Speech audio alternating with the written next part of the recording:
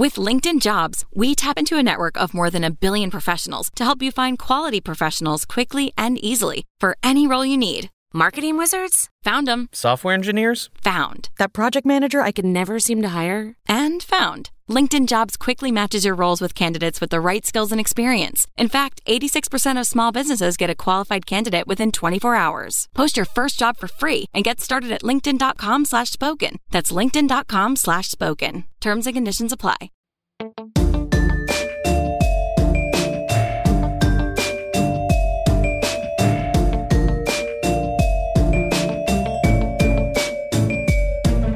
Hello, everybody. Welcome back to Crime Weekly. I'm Stephanie Harlow.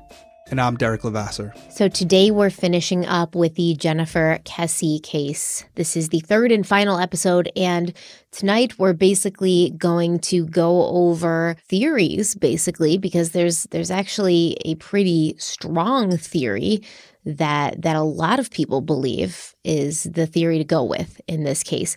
And we're going to talk about where the case is now, because actually as of 2023, I think January of 2023, there's been some new developments and there's been some movement on the case, which is great because Drew and Joyce Kesse have not stopped, and I don't think they will stop. They will either die or find out what happened to Jennifer, but they'll never stop trying to figure out what happened to their daughters. So we should dive right in. Do you have anything that you want to say? Nope, let's get to it. We have had a lot of people DM us about their theories as well, and people are commenting on the videos. So yeah, I think this is what people want to talk about. All right. So in 2016, Jennifer Kesse was declared legally dead by the state of Florida. And her father, Drew Kesse, said, quote, "That was one of the hardest things I've ever done in my life.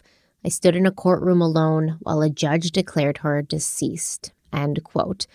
But this kind of kickstarted everything. This was really when Jennifer's family began pushing their own investigation into high gear. They hired a private investigator, and they also retained a lawyer in an effort to obtain Jennifer's case file from the Orlando Police Department.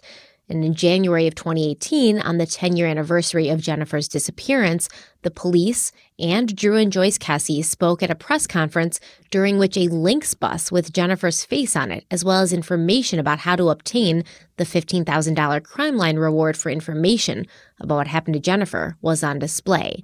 And something interesting I read in one of these articles about that press conference. So during this press conference, the papers reported that Joyce Kesse's car was broken into, and her purse and her cell phone were stolen. And this article doesn't obviously give a lot of details about this event, besides to say that the Orange County Sheriff's Office was investigating. But I figure if it was just like a standard robbery thing and Joyce hadn't been targeted specifically, we would have heard about that. You know, like Joyce's car was just one of many that was broken into that day when everyone, including the police, were busy with this press conference. But as far as I can tell, it seems to have just been Joyce's car that was broken into, her cell phone taken, her purse taken. And I don't know why, but that detail kept nagging at me, because it's like you're giving a press conference for your daughter who's been missing for 10 years. You're asking for more information. You're talking about the reward, $15,000 for information.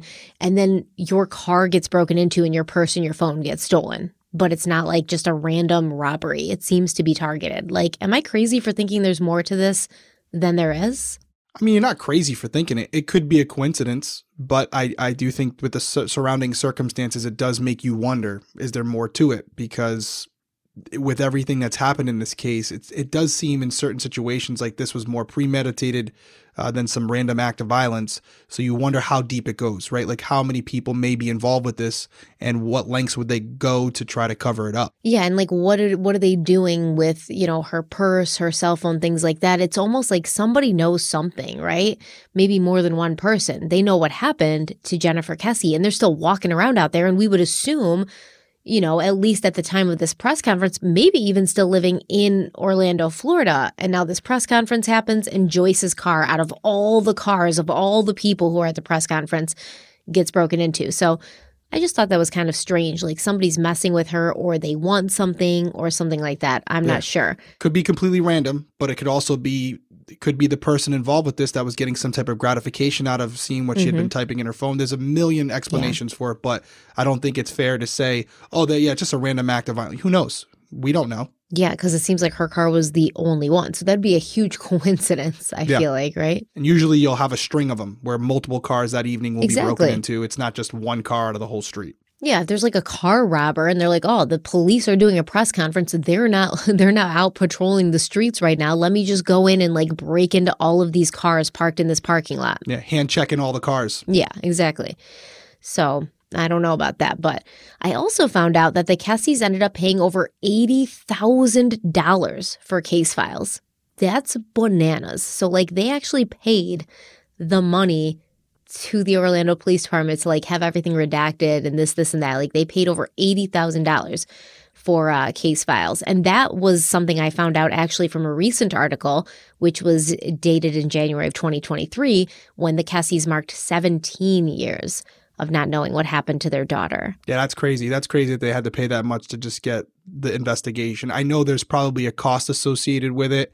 Like you said, someone human has to go through and redact all that. So they basically have to read every single page, because if they don't redact something and it gets out there, it's their ass on the line. So honestly, the cost is probably in line with how much it would take to do that much to read all those pages. However, I don't think the family should be responsible for that. With all the frivolous spending that we have in our government, $80,000 sounds like a lot of money to you and I, but to these budgets that they have for this, they should find a way to cover that, or at minimum offset the cost for the family. Because what if this family did not have the type of money that the Kessies were able to raise? They just don't get any answers.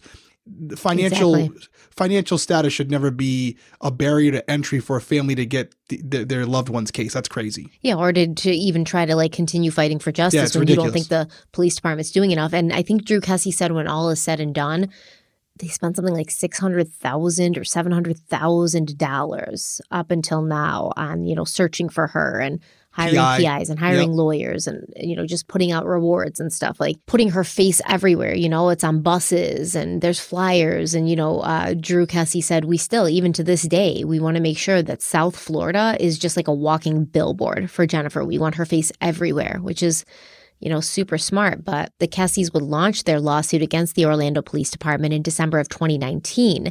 And the year prior to that, Orlando Rowland became the chief of police for the Orlando Police Department. And he hadn't been in charge at the time of Jennifer's disappearance, but he found himself sympathizing with Drew and Joyce Kessie. So Rowland actually gave his investigators 6 months to continue working Jennifer's case to see if they could come up with anything new.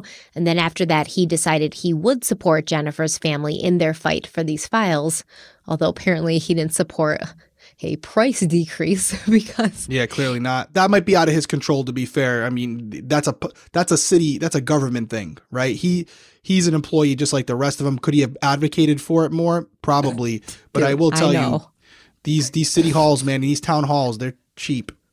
I know, man. It was a joke. You don't have to defend him. Damn, going after Rowland. And I love that. I love the fact that he gave him he said, yeah, you know what?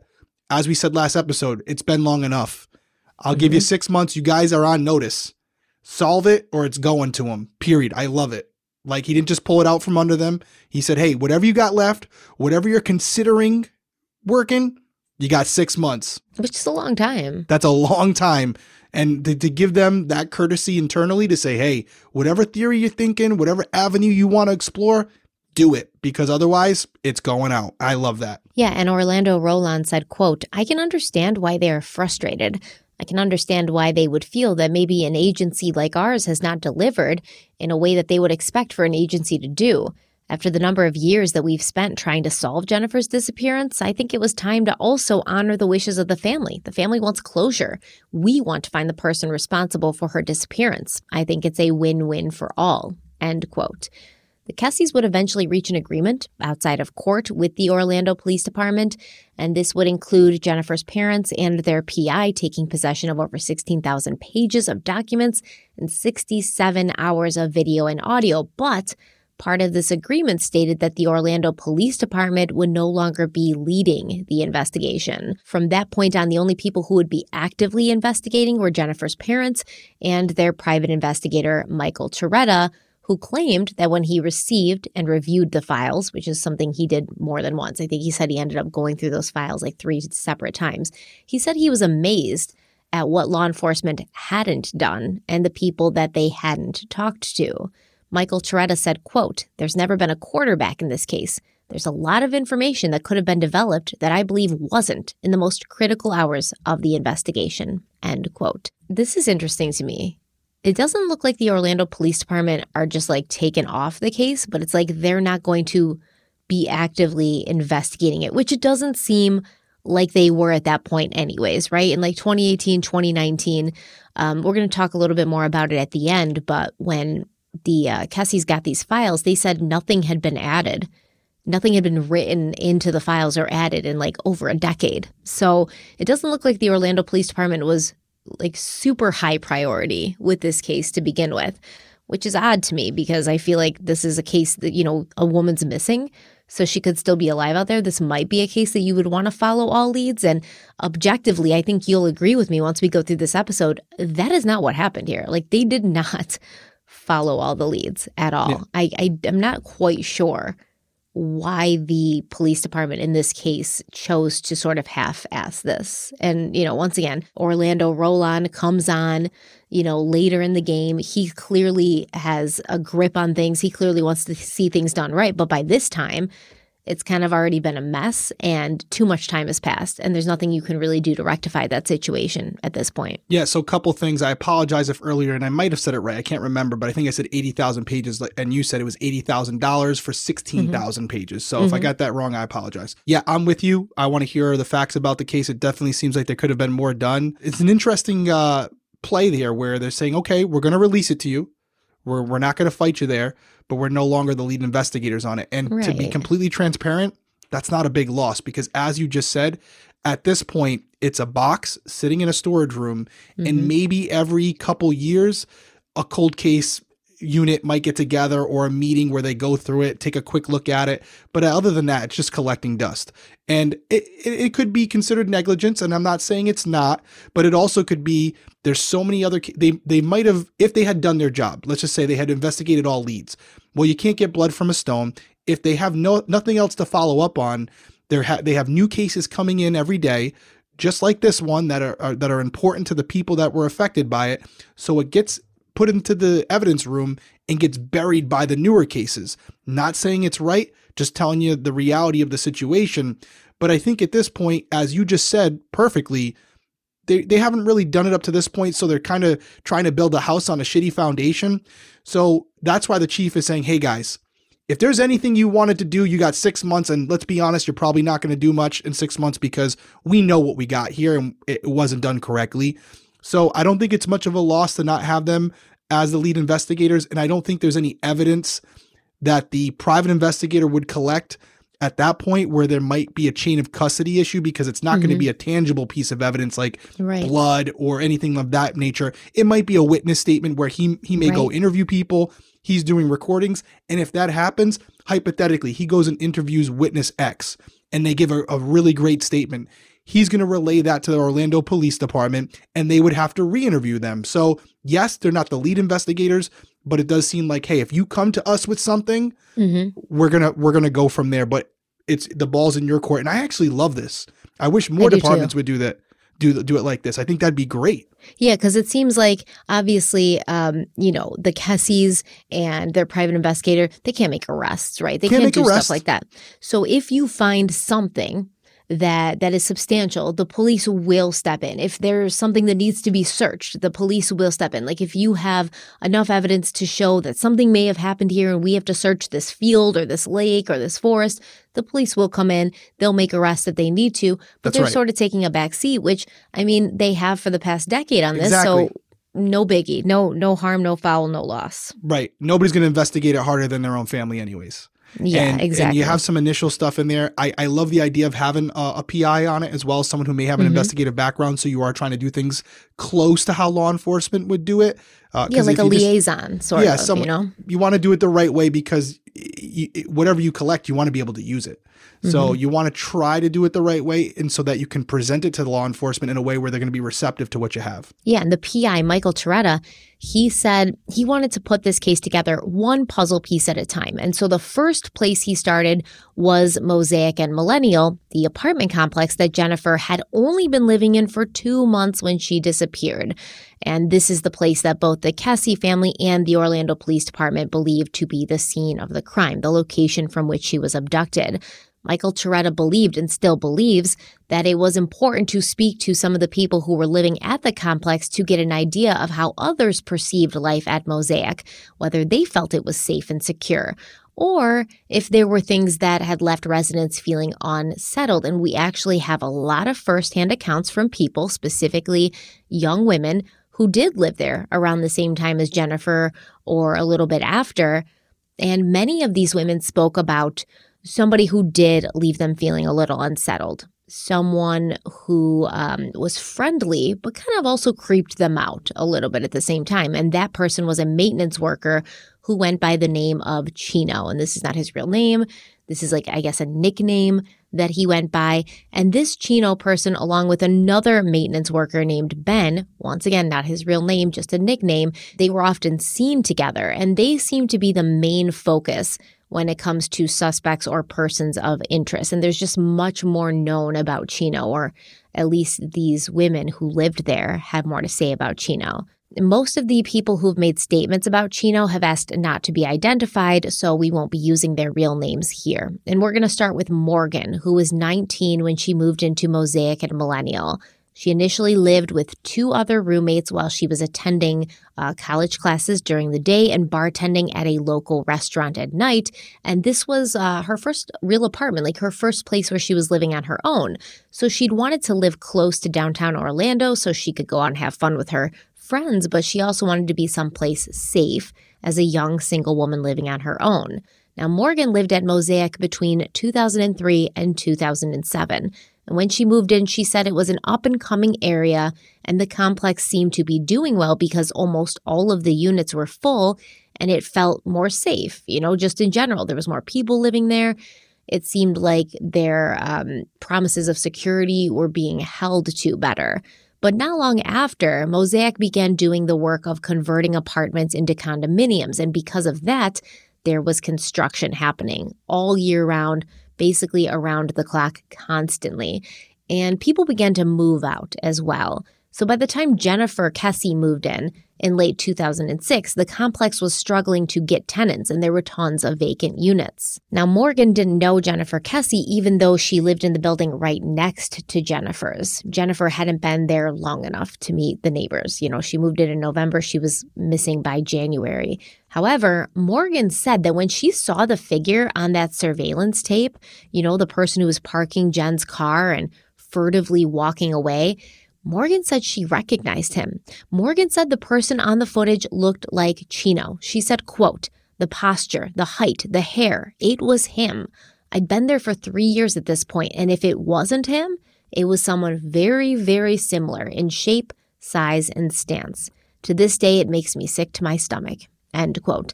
So Morgan said that Chino was very thin, a very small framed person with a bit of a hunched over posture. She said even the way his clothes fit, oversized and baggy, this resembled the person of interest in Jennifer's case. Morgan said that Chino's hair was longish and black, almost in like a bowl cut. She said it wasn't faded or shaped up. It was just kind of long and flowy.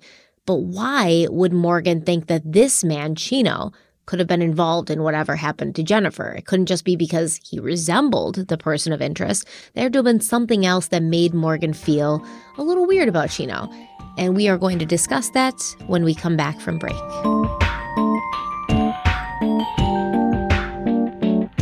Okay, we're back. So Morgan knew Chino because he worked as a maintenance guy at Mosaic and Millennial, and she claimed that although Chino was very friendly, he also kind of creeped her out. On the House of Broken Dreams podcast, Morgan stated, quote, "There was a gentleman named Chino who worked there. And when I would be out late at night walking my dog after my bartending job, 3 or 4 o'clock in the morning, he would just be out walking around the parking lot. He would always walk up to me. 'Hey, how are you? What's going on?' I always had this uneasy feeling, but then I also just thought, you're being paranoid. It's late and it is dark. But you know this guy works here. You know him. All of these things. I said, what do you do around here? He goes, I'm actually dating someone who lives in the building over there. He would point down yonder, but I never saw that person. I never saw him go in or out of the units, so I wasn't sure where he lived. There would be times when he would come over to try to knock on my door and just pop in, be friendly, ask questions, ask if I had any books to recommend. I'd share DVDs, and he was really, really friendly. Keep in mind, if any maintenance needed to be done, he was the one that was in there, so naturally, you start to have a relationship, a cordial one. He would just come by often, unexpectedly, and nothing ever happened, and I never was put in a really uncomfortable situation, end quote.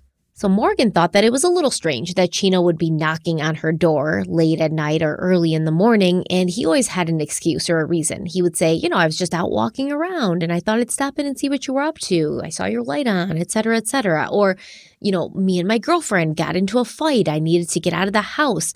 And he was always very friendly and attentive. He would ask Morgan about her night at work, how was school going, but Morgan felt that the whole thing was off. She said, quote, he was friendly, but it was in this fake textbook kind of way, kind of staged. Didn't know his real name, didn't know his last name. He was this mystery guy who was just friendly, end quote. Morgan said that she went to college during the day and she worked at night, so she had a very set schedule. And it would have been easy for Chino, who was always at the complex, or someone else like him to have picked up on the pattern of that schedule. She said she would even joke around with him and ask, what's going on? Like, how often do you and your girlfriend fight? Like, how are you always out here walking around? Why are you and your girlfriend always getting into fights at like 3 or 4 in the morning? Yeah, I think there's a few things that I'm reading into this. So first off, this guy Chino. I know it might seem difficult on the surface, but there's some investigative work that can be done there to try to identify this person at minimum. I'm not saying that they're the guy, but to at least look into them. I know there's other people in the building, but law enforcement can go over to this building that he supposedly lives in. You can start knocking on doors and you speak to every single tenant in that building until you find someone potentially who has a boyfriend named Chino. Now, if you don't, now it raises the stakes a little bit because now you have a person who's already lying to other tenants and you have to ask yourself why. Chino needs to be found. I don't know if they have. I don't know if we're going to get into that, but he needs to be identified. He needs to be spoken to. I don't know where this is going. You might tell me in the next section that they already did. But one other thought that I had, maybe this has been done, maybe it hasn't, but it's no secret that many people think that there's a strong possibility that the suspect was someone who worked at the facility, a contractor, a journeyman, someone like that who was on the property. Okay, if that's the case, I'm finding out from building administration every single person that was working that day. And it might have to go to subcontractors, things of that nature. I know that some people, I see you nodding your head, to the best that I can, I'm trying to identify every single person who may have been working that day. Then what I'm doing, it would have to be voluntary at this point. What I'm doing, again, it's outside the box, but I'm going to create a video lineup. And what I'm talking about here is I'm going to ask them, request that they dress in their work attire, and I'm going to have every single one of them walk by that camera the exact same way they would around the exact same time of day. And I'm just going to try to compare their figure to the person that we've identified on camera. We don't know who it is, but is there anybody, based on the angle of that camera, that has a similar walk, a similar posture, a similar maybe bun, something like that as they walk by the camera where I see the two videos side by side and it looks like it could be them. For a lot of people in that lineup, it's not going to look like them. They might be too tall, too short, too heavy, too thin, but you may have a couple that are similar in size and stature. It might narrow down your pool of people that it could be, and you can start to investigate those individuals more thoroughly. You were nodding your head, so I might be getting ahead here. What do you want to say? Listen, here's my question. Do you think it's appropriate for a man who works at the complex to be knocking on tenants' doors, like doors, not drawers. He's not knocking doors. Either. Young women who are single. Yeah. In the middle of the night at like 3, 4 in the morning. Do you think Absolutely that's appropriate or professional? Yeah, no. absolutely. I know it's rhetorical, but absolutely not. That's suspicious to me in general. Yeah, 100%. Because like, what are you doing? What is your goal? Yeah, you got to find that person, especially on the surface. You might be like, oh, maybe they're just a weirdo, but that's all you have. So you have to look into it. You have to go down that road until you get to a dead end.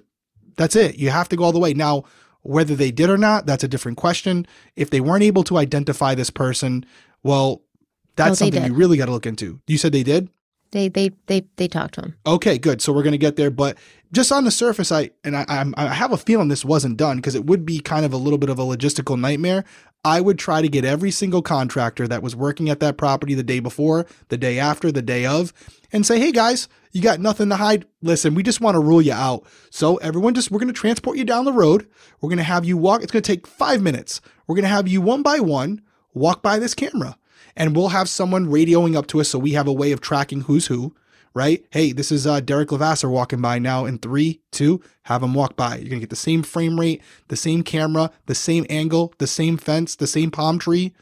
And hopefully they're wearing a similar outfit because a lot of journeymen will wear the same outfit, especially if they're like a painter or something like that. So have them walk by. Worst case scenario, no one matches the description. Best case scenario, you get 4 or 5 that look just like the guy on camera. And now you got some more potential leads to explore. Yeah. What it seemed like to me was the apartment complex, Mosaic and Millennial, didn't have like the best records about who was working there. That's kind of and we're going to talk a little bit more about it, but that's kind of the impression that I got. Like, I believe it. People just showed up. Like, it was kind of one of those things where it's like, oh, if you can work, there was like a set amount of people who were employed by them, but then they had subcontractors and contractors and people who just show up if there needed to be specific work done or if they were free that day. So it was kind of like you never really knew who was there and who was working and what was doing what. And we're going to talk And that's more common, about that. Right? Like the apartment complex will hire a company, right? It's not super common, actually. Not at all. I'm telling you, firsthand, it's common. I've investigated these types of cases where the company, when I hire a contractor, right? Even if I'm doing a studio right now, I hire a carpet company. I might speak to one person, but I'm not asking them for the names and date of births of all their employees that are going to show up that day. So when I'm hiring Joe's Carpets, Joe might have 7 guys that work for him. Now, I don't know if they're on the books, if they're off the books. So when you think about all the tasks that are going on at an apartment complex, whether it's carpentry, painting, plaster, landscaping, whatever it might be, you're hiring 5 or 6 companies. Now those 5 or 6 companies may have 4 or 5 managers, may have 2 different teams. Now those teams may have guys underneath them who are the lower paying guys where they're having trouble getting people. So they're just bringing in anyone. So you have this tier effect where you may have a point of contact for the main person who runs those companies. But as far as who they're employing, you could end up hiring 5 companies but have 40 different people on a job site any given day. That's very common in contracting. So let me clarify. It kind of seemed like even the complex didn't really know who all the people were. Like maybe the guys would bring like their friends or they would call a couple of their buddies and like, oh yeah, if you work for the day, you'll get like $40 kind of thing. I believe that. And so it was like nobody had like a complete staff list, which I think is incredibly irresponsible when you're dealing with, a place where people live, their homes. They should feel safe and there shouldn't be a bunch of strangers walking around that nobody has any paper trail about, right? Because it's a gated community, right? You can't just drive off the street and go up onto Mosaic and Millennial and start like walking around and talking to tenants. Yet they have people who are like working there, I'm using air quotes, who are just showing up and wandering about and nobody knows who they are. And you're not supposed to, that's just like, it feels irresponsible when you're boasting about how secure your community is. I mean, if it's a gated community, then you would think that every single person would at least have to check in. Yeah. I don't think the apartment complex would be responsible for vetting every employee under the contractor they're hiring.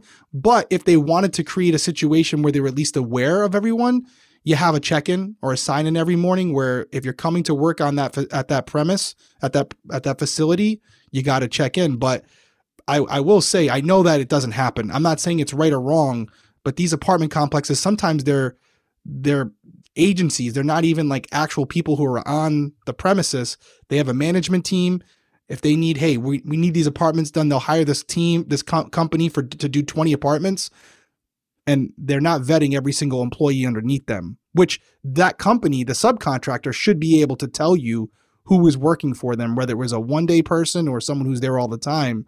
There should be a trail that an investigator can go, okay, who'd you hire? Okay, now I go to the person I hired, and then they can tell me. But there wasn't. And that's a problem. If the subcontractor can't tell them who was working for them that day, that's a problem. I completely agree with you there. Yeah. So when I say like subcontractors, I don't mean like legitimate business people. I just mean like people that showed up to work.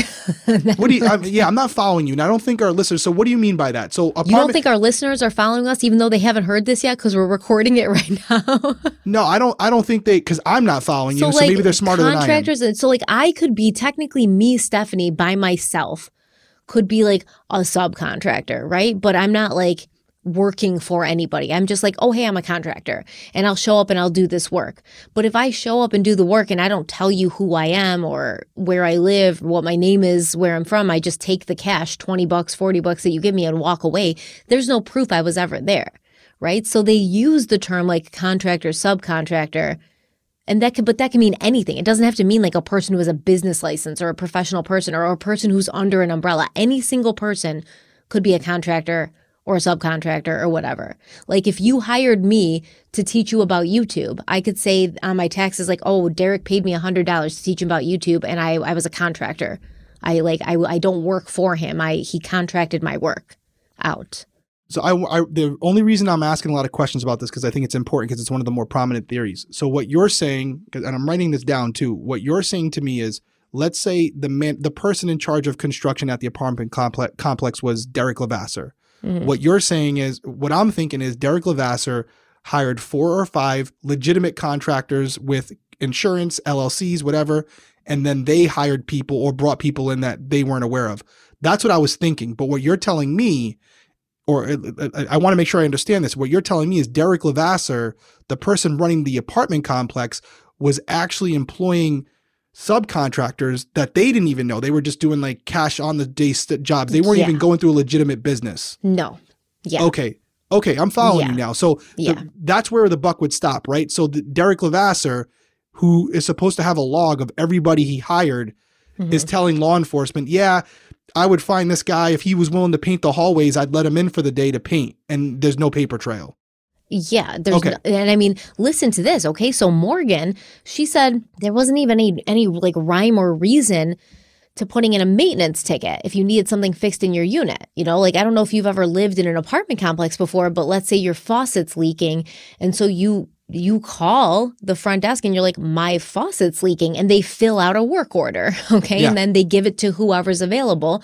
And then there's some like sort of, paper trail about when the work order was put in, what apartment needed it, who was assigned to it, what time they're going there. She said there was nothing like that. It was just basically like, my faucet's leaking, and you'd find one of the maintenance workers that's just like wandering about, and you'd be like, my faucet's leaking, and they'd be like, okay. And so then your message would get to the appropriate person, I guess, through word of mouth.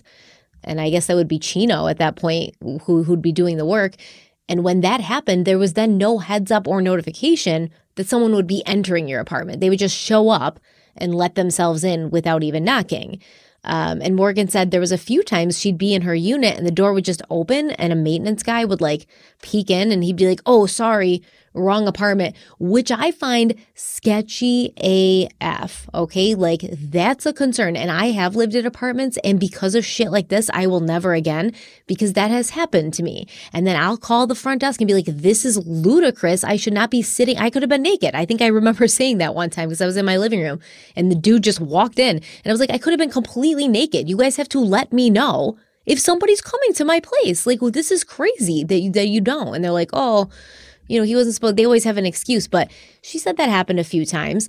Worst of all, there was no documentation of when a work order was put in, when it was fulfilled, who showed up to do the work, or when they showed up to do the work. Therefore, there's no paper trail of who's in your apartment at any given time, ever. Yeah, that's all of what you said. That's a problem. And this is a little bit of an assumption on my part, but it sounds like there might have been a master key or something of that nature where one key fit multiple units. And I mean, that should never be the case. Obviously, every individual apartment should be specific. The key should be specific to that apartment. And there should only be one or two different individuals who have access to those keys at any given time.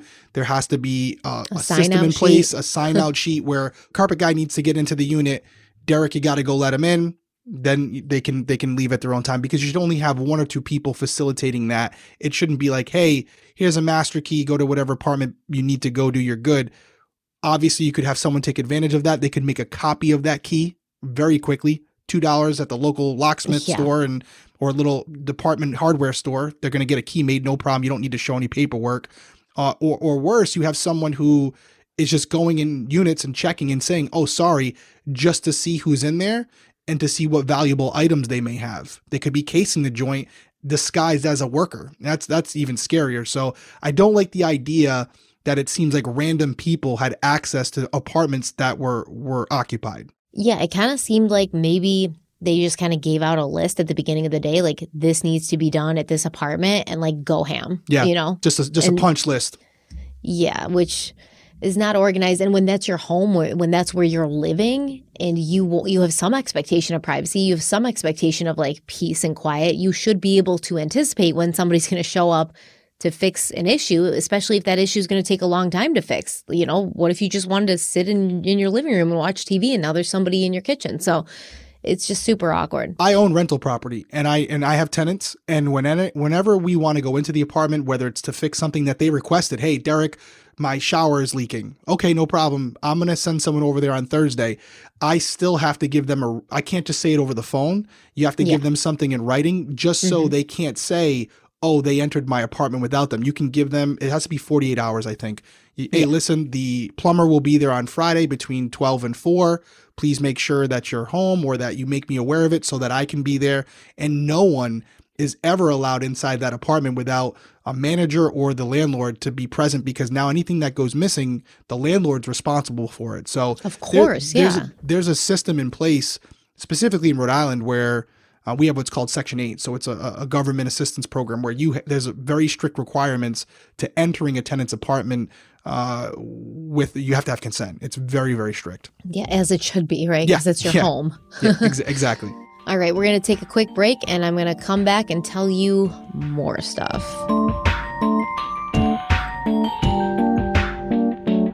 All right, we're back. So when Jennifer Kesse went missing, Morgan thought about this, and she thought about it, you know, about Chino being kind of weird and about like the maintenance workers just popping in all the time. She knew that Chino and some of the other guys had keys to all the units, and she knew that often the maintenance guys would just let themselves in. So she was kind of like, did that potentially happen? Because the residents had been told that there was no sign of forced entry at Jennifer's apartment. And she's like, well, if there's no sign of forced entry and she was taken from her apartment, like, could it be that one of these guys just let himself in and took her? So she was kind of wondering that. And Morgan also talked about one of her roommates who ended up being so scared living at Mosaic and Millennial that she left. She moved out. This friend of Morgan's, let's call her Sarah, she claimed to see a person around the complex late at night taking pictures of her with like a legit camera, you know, one with a big zoom lens and everything. So Sarah lived on the second floor, and sometimes this person would be like outside taking pictures into her window. Sometimes she saw them like in the hallway or something like that. And Sarah reported this to management, but they did nothing.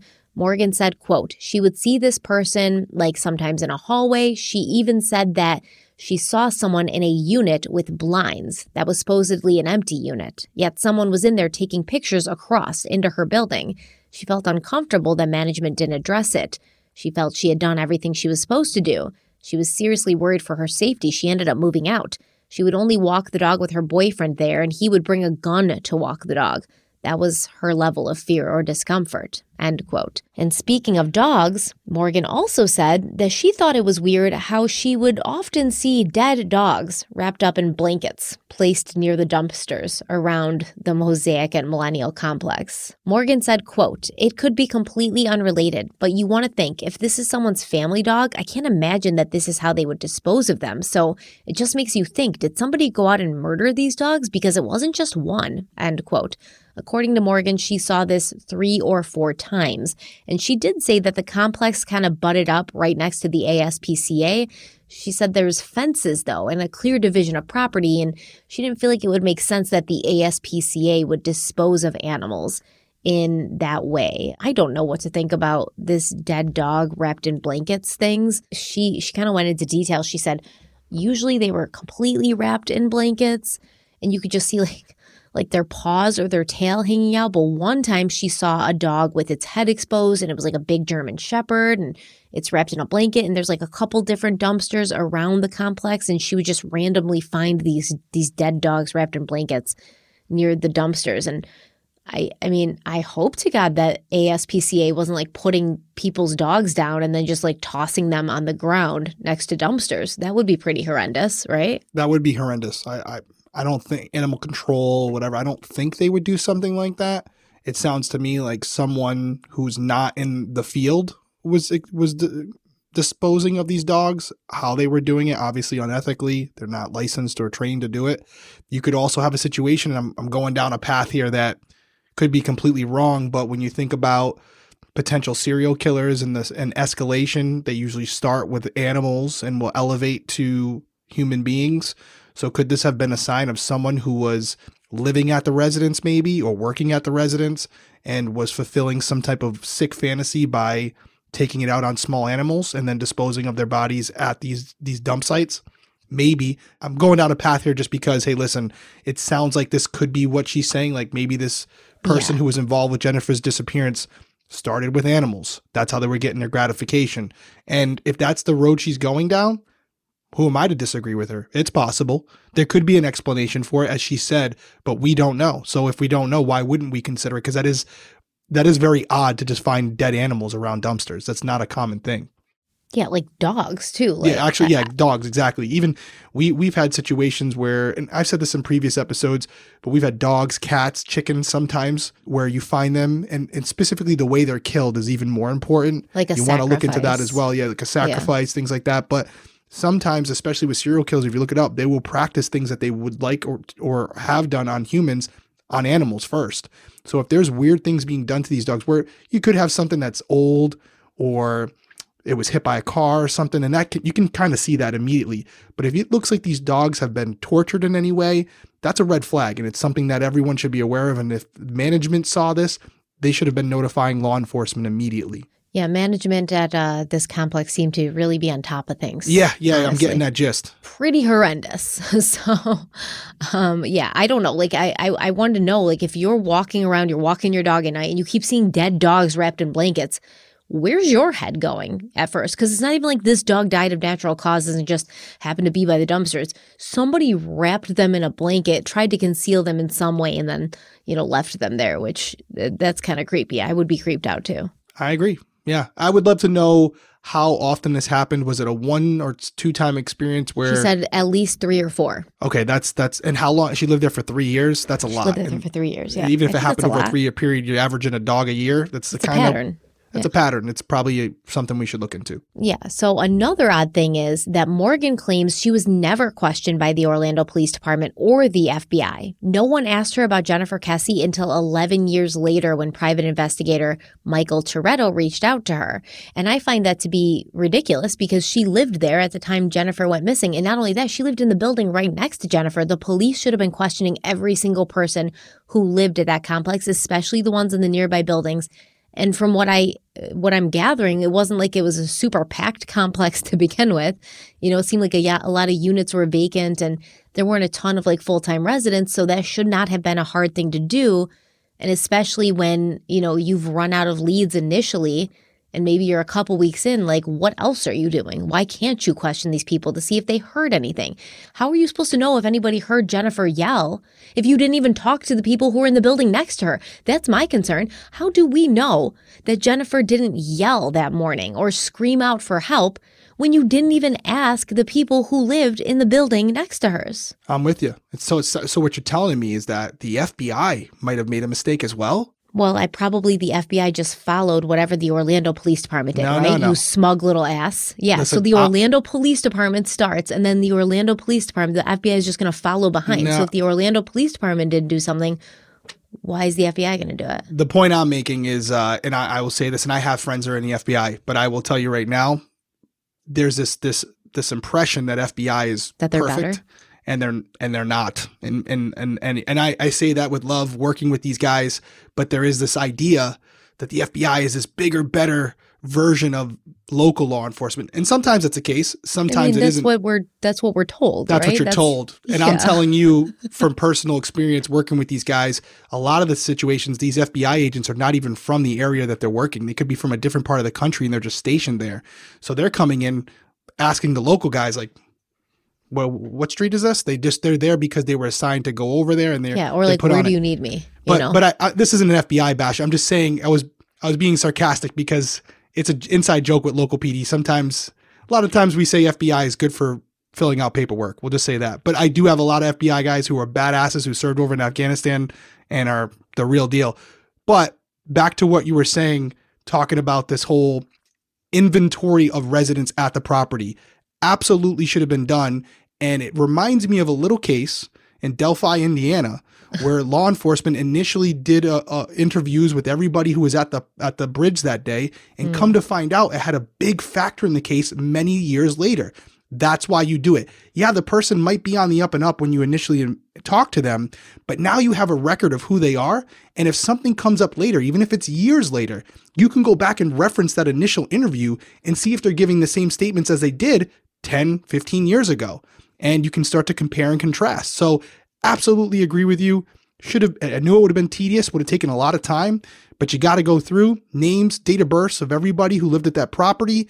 And if you can, at least a brief interview with every single person so that down the road, if there's something to explore, you have those names and information to go back and look at. And the thing that bugs me is the police clearly had like a list of these people, right, in the files, because that's how Michael Toretta most likely found Morgan and the other people he talked to, because I'm sure he would have been talking to them before 11 years after Jennifer went missing if he had their information, because they're no longer living at Mosaic, right? They're other places.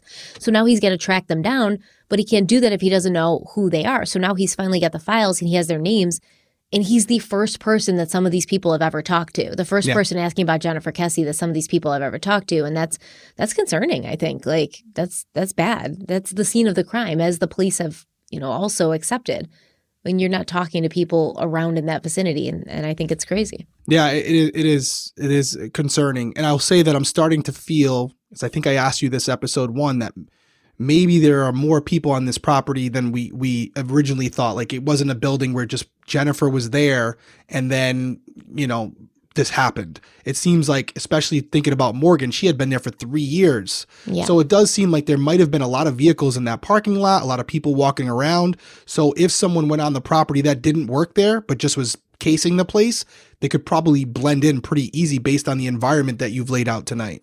Yeah, right. Because all these like random workers are there all the time. Nobody's going to question. A lot of cars, a lot of people coming and going. So that initial vision that I had that, you got Jennifer's car in the parking lot and no one else around. No, it seems like this was pretty populated. And that also is concerning in another way, because if this girl was attacked and abducted outside her complex, how the hell did nobody hear or see anything? It's just it's tough to think that would be the case. So there's another theory that we're going to talk about in a second where maybe she wasn't. So Morgan also said that Mosaic was supposed to be a gated and secured complex. And initially when she'd first moved in, it had been that way. But it didn't take long for her to notice that the gates were usually left open. The gatehouse was unmanned. The gatehouse is where like a security guy will usually sit, like checking license plates of cars, like seeing who you're there to see, making sure like you have a legitimate reason to be there, taking your name so there's a record of who is there. So basically, gatehouse is never manned. And the extent of the security there was a 2 or 3 maintenance guys who would like be riding around in a golf cart around the property sometimes. And at the time that Jennifer went missing in 2006, there were no security cameras anywhere on the complex. They would be installed 2 years later in 2008. And I personally found this to be interesting once again, because Mosaic at Millennial was supposed to be this like high-end community, like super safe and secure, but they didn't have any security cameras. But just a mile down the street in a bad part of town, in a less luxurious apartment complex, Huntington on the Green, where Jennifer's car was found, they did have surveillance cameras, at least as far as we know around the pool area. So I get the impression, and this is just alleged because I'm not trying to malign any businesses here, but allegedly, in my opinion, I get the impression that Mosaic and Millennial was selling people a false bill of goods, right? So it was kind of like one of those things where it looks super good on the outside. And even Drew Kesse in an interview, he was like, it was so nice. It seemed so nice. It seemed like it was all nice on the outside, and they were doing a lot of renovation and a lot of like work on it to make it appear to be nice, like a nice looking shell.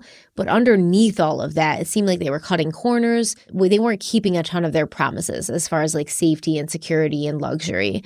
And I think they were probably struggling when people started moving out, which is why they were trying to like convert them to condos, because, once you have somebody buying the condo, you don't have to worry about keeping the condo occupied and getting your rent every month.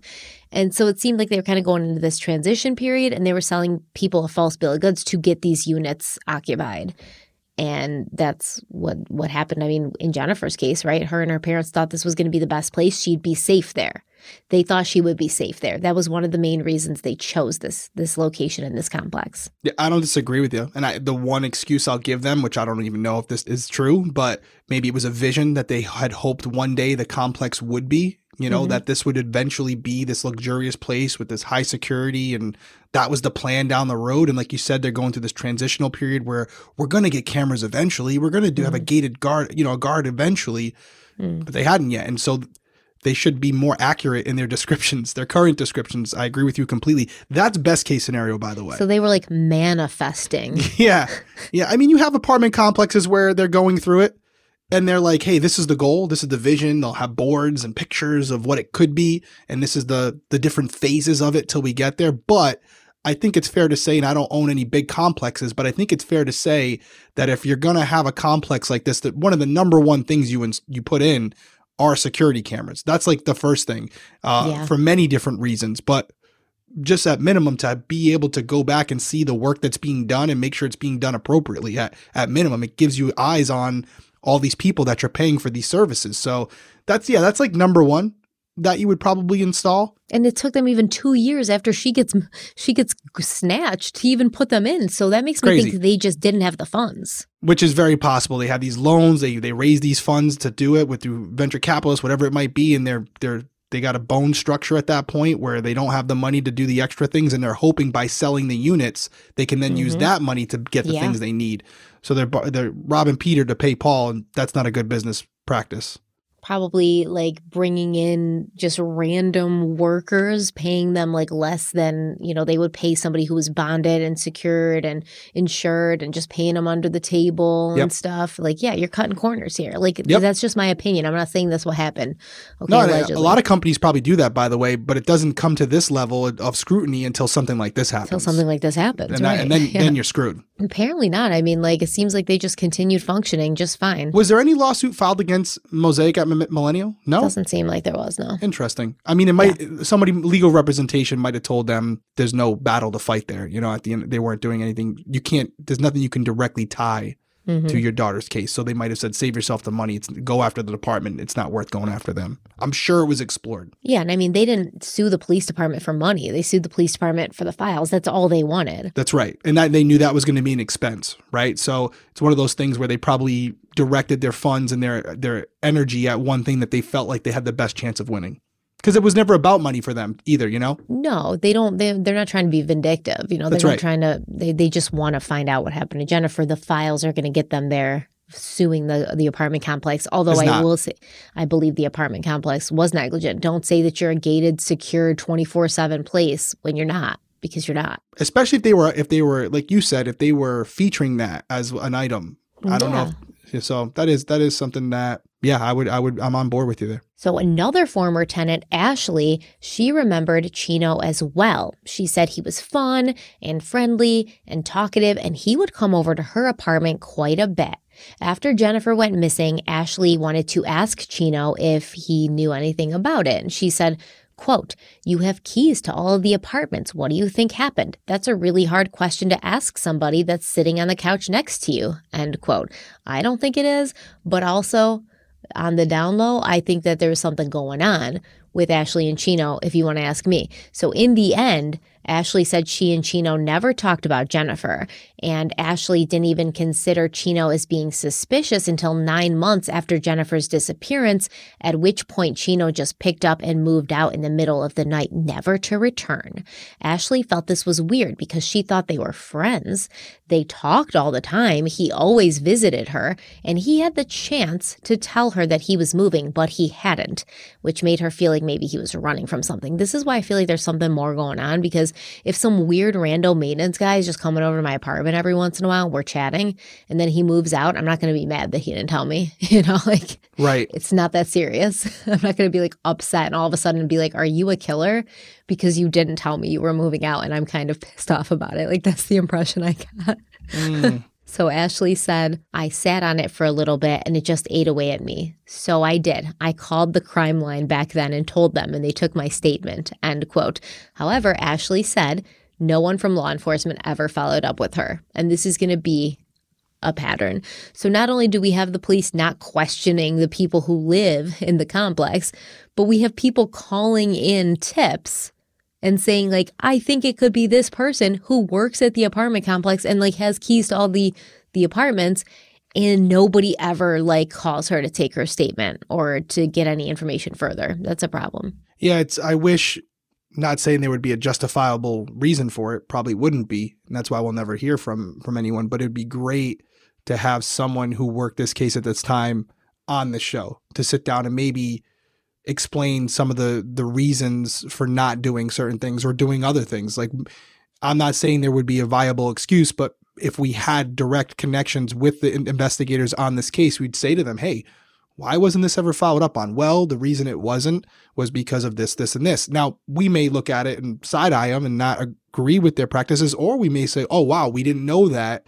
That's interesting. So it's always tough when you're only getting one side of the story, because on the surface, there's no other way to look at this but bad. You have these leads. Nobody calls and speaks with them. You've told me, 2-3 different women so far that have had these weird circumstances and they were never spoken to by police. From what you're telling me, there's absolutely no excuse for that. It's completely unacceptable. I mean, there is no excuse for that, right? Right. That's my like, take. Regardless. How else? I'm not trying to be a Monday morning quarterback here. It's just, that's how it looks. If I have no reason not to believe these individuals that they were never spoken to. And so I can't think of a reason where you wouldn't speak to them. So that's why I'm saying it would be great to have someone connected to it to try and give us a reason why that were the case. Why were multiple people? I could see if there were 30 people like this, maybe one gets missed in the weeds. Yeah. But there's multiple people here and none of them have been spoken to. That's a pattern. It's not good. So, like, what I'm thinking is, okay, are you getting like a crap ton of tips in every day and then maybe you can't handle them all? That's understandable. And like, I get it. If somebody calls and they're like, oh, I saw her at a rest stop in California, maybe you can't follow that. But if somebody who lives at the complex calls and says, I think that it's somebody who works here, he's suspicious, and you don't follow up with that, that's an issue. Like, that's all I'm saying. I don't expect everyone to follow every tip. And there may be some, like, and there's been a lot of crazy tips in this case. Like, Joyce Kessie said somebody, like, approached her in, like, a strip mall and was like, oh, I think my husband did this. And she was just mad at her husband and trying to, like, trip her husband up, So people do crazy things, confess to crimes they didn't commit, try to insert themselves, try to set other people up because of some vendetta. But at the end of the day, this is just like a girl who lives in the apartment complex, a girl like Jennifer Kessie who says, hey, this guy's suspicious. He's kind of creepy. He's got keys to the apartments. He's always hanging around, and he likes to go into girls' apartments and talk to them at 3:30 in the morning. Maybe you want to look into it. And to just not follow up, that's an issue. I agree. So another former resident of Mosaic at Millennial, Colleen, she remembered something similar. When she had first moved in 2 years before Jennifer Kessie, security had been a bit more strict, and she said the guardhouse was manned at least 75% of the time, which still isn't great, by the way, if you're advertising a gated community, not a 3/4 of the time gated community. So at first, Colleen liked it there. She felt it was safe. But then when the maintenance and construction workers began living in the empty units around the complex, things started to go downhill.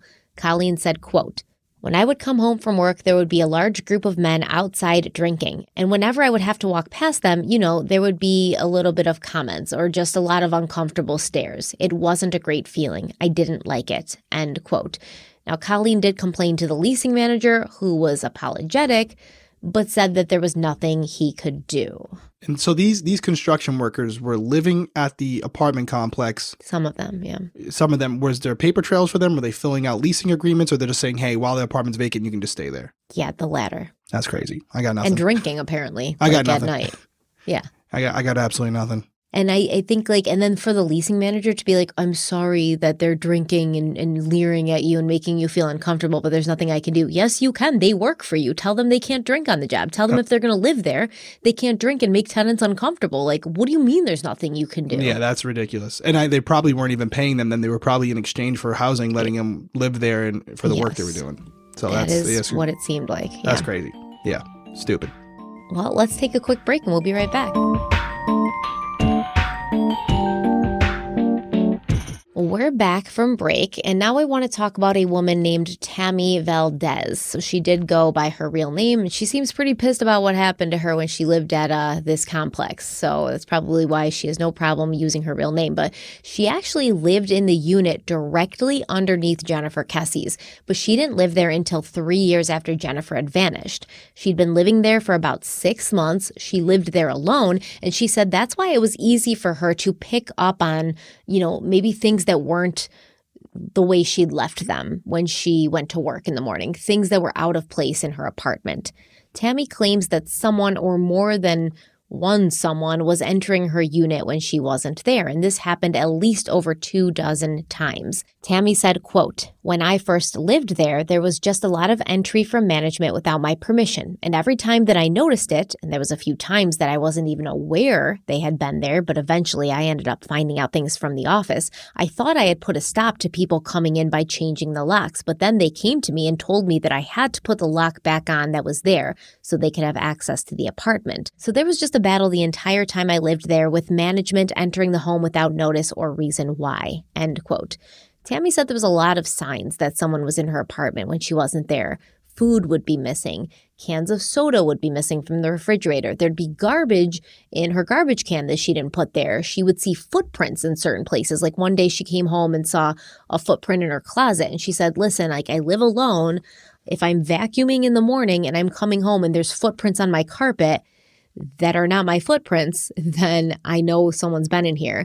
And Tammy said she never wore shoes inside of her own home. First of all, she was a neat freak and she wouldn't do that. And she had a size 6.5 shoe, yet over 6 times she saw footprints in her apartment that were shoe sizes 10 and up. So she went to management to find out why the workers had been in her apartment, but they told her no one had been in there, as if they have a log or a paper trail or a way of being able to distinguish that anyways. It doesn't seem like they did. So a month after that, Tammy came home and found drips or drops of urine on her toilet seat, like a man had used her toilet seat.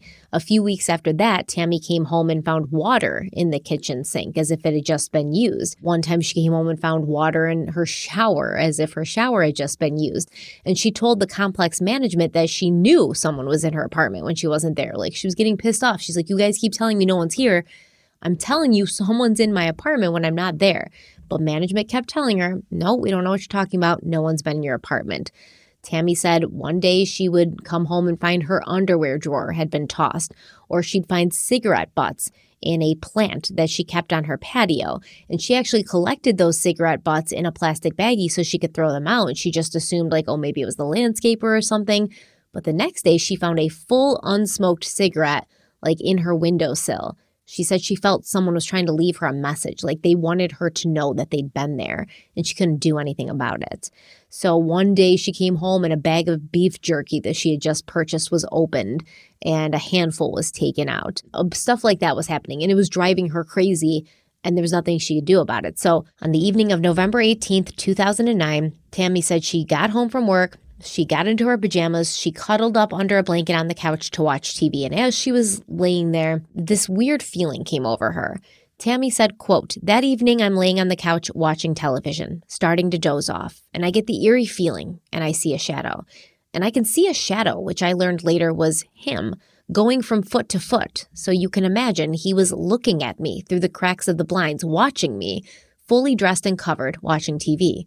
I literally banged on the door thinking I was going to scare a raccoon off or something. And when I opened the door, thinking a pest or maybe even a deer was out there, in the corner of my patio to the left, maybe 6 feet from me, is a man pleasuring himself with his zipper open, pants not down but open, and he was literally in the corner, shook. He was stunned. He was so shocked that he froze for like half a second, end quote.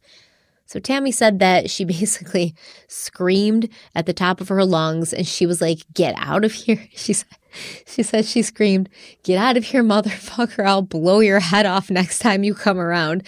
And so he ran off. She called 911. Orlando police came to her apartment. They dusted for fingerprints, but then she never heard anything about it again. And according to Tammy, the man on her patio ran to a white van that was backed up to the iron fence that was like kind of nearby her apartment. She said this wasn't an actual parking spot. It was just like he had pulled up to the fence or backed up to the fence. She said he jumped into the van and the lights were already on because the vehicle was already running. And this scared her because she said there's only one reason someone would have like this white van with these blacked out windows backed up by my apartment and running. Basically, like, he's not just there to watch me.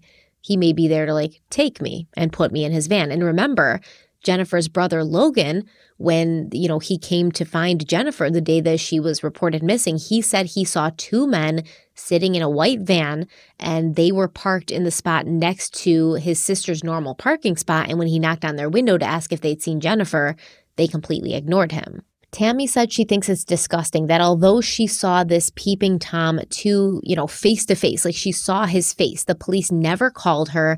They never had her sit down with a sketch artist. They did not appear to be interested in finding this person, even though they were well aware that just 3 years prior, Jennifer Kesse had been abducted from that same location. Basically, like I said, Tammy lived in the same building. She just lived in the unit directly underneath. So even though the Orlando police knew what had happened to Jennifer, they knew she'd been taken, they didn't seem interested in like tracking this guy down, even though Tammy thinks that maybe he was kind of planning to do the same thing to her. I don't know if this is related or not. 3 years later, it may just be another circumstance that has no correlation to Jennifer's case, but to not look into it, I don't understand why that would happen. Again, no justification for it.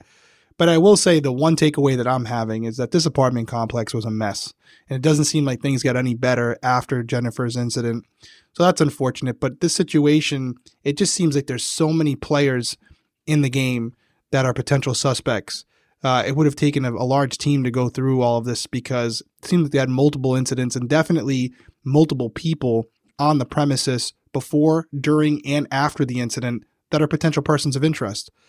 It would have been a big undertaking, but it should have been done. But there just seems like there's so much here that suggests that whoever did this had some connection to this apartment. As you've said in all the episodes we've covered, whether they worked there, whether they lived there, whether they were visiting someone there on multiple occasions, someone had seen her in the past in some capacity and had decided to make her a target of some sort. Now, why they chose that day or why they chose that night, it may have been something like this where there was an escalation. We might have not have been aware of it, that they had been following her, stalking her, watching her moves until they saw an opportunity to act. One other thing I'll say to our listeners, which is more common now than it would have been in 2006. So by no way am I blaming Jennifer for this.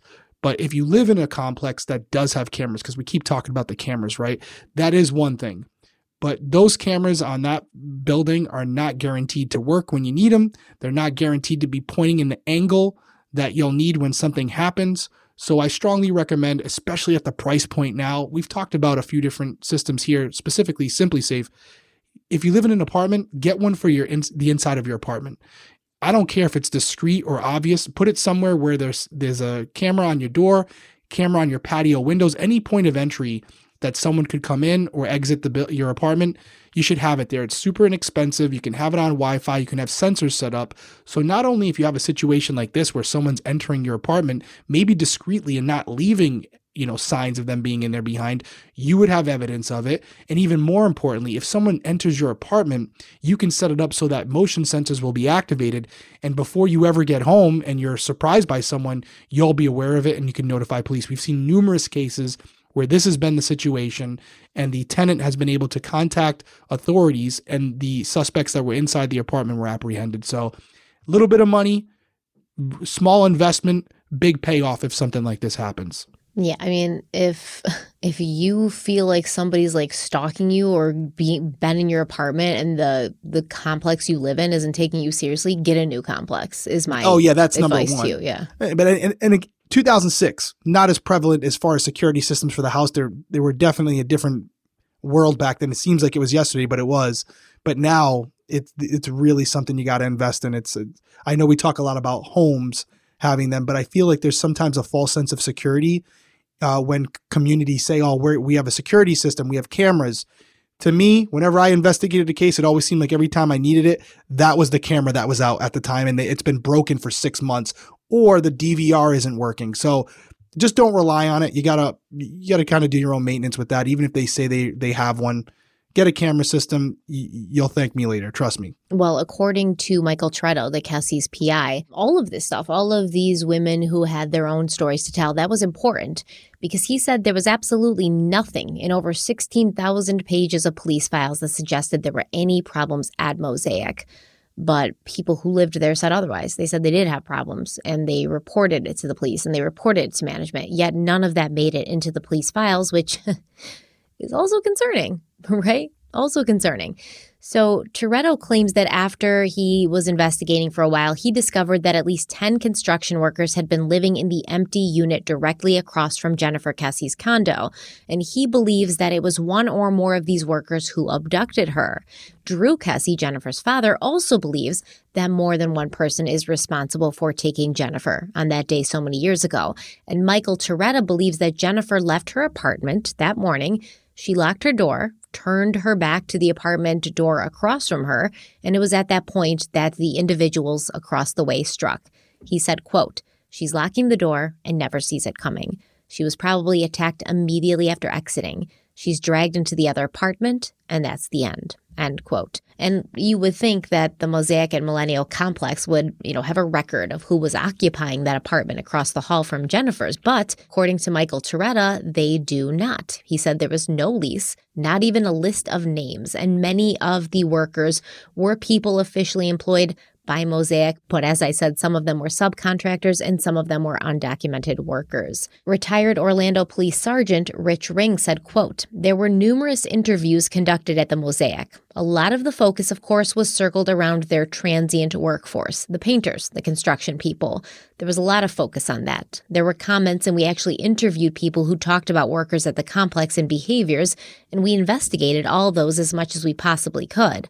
I think the investigation revealed the fact that there was a pattern of misbehavior by the workers, not just by Jennifer's conversations with her father, but I actually spoke to a person who moved from the complex because she'd been taunted and teased and sexual innuendos by some of the workers at the complex." End quote. So the police talked to these people and heard these things, but didn't, think to put it into the files or anything. I don't know. That's another thing. We talked about that before too. Even when they do it, if it's not in the report, it didn't happen. If it's not on paper, we see that all the time where things are done at the time and we don't know about it later. So when new investigators look at it or when outside entities like a PI firm or even the FBI, if you didn't write it down, how are they going to know? So it's very important. Even if it's a nothing burger, like I like to say, it's important to document the lead went nowhere so that someone else isn't repeating your work.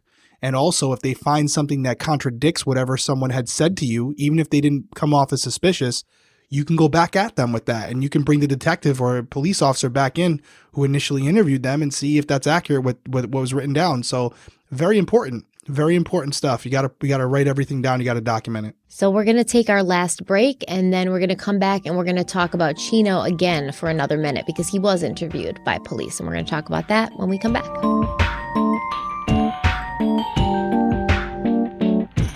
Okay, so we are back. Let's talk about Chino, because Morgan wasn't the only person who thought that he looked like the person of interest. You know, the person who was seen parking Jennifer Kessie's car just hours after it's believed she vanished without a trace.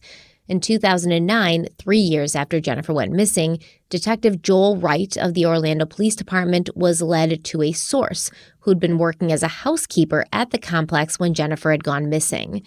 Joel Wright said, quote, "That housekeeper had never seen a picture of the POI that you see walking by the fence.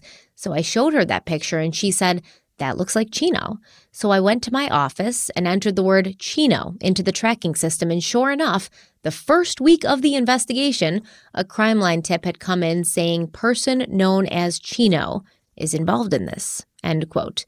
But of course, it wasn't followed up on back then, the first week of the investigation. So Chino wasn't spoken to until 2009. And at that time, Chino, along with the head of maintenance, Ben, who Chino was supposedly always seen with driving around the complex on a golf cart smoking weed, they were brought in for interviews. And also at that time, Chino was in prison for the sexual assault of a minor, which he had committed 2 years after Jennifer disappeared.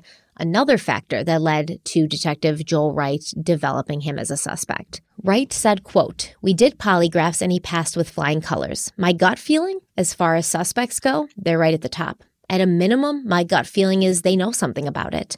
The chances of ever solving this case lies somewhere in the people who worked there or lived there," end quote.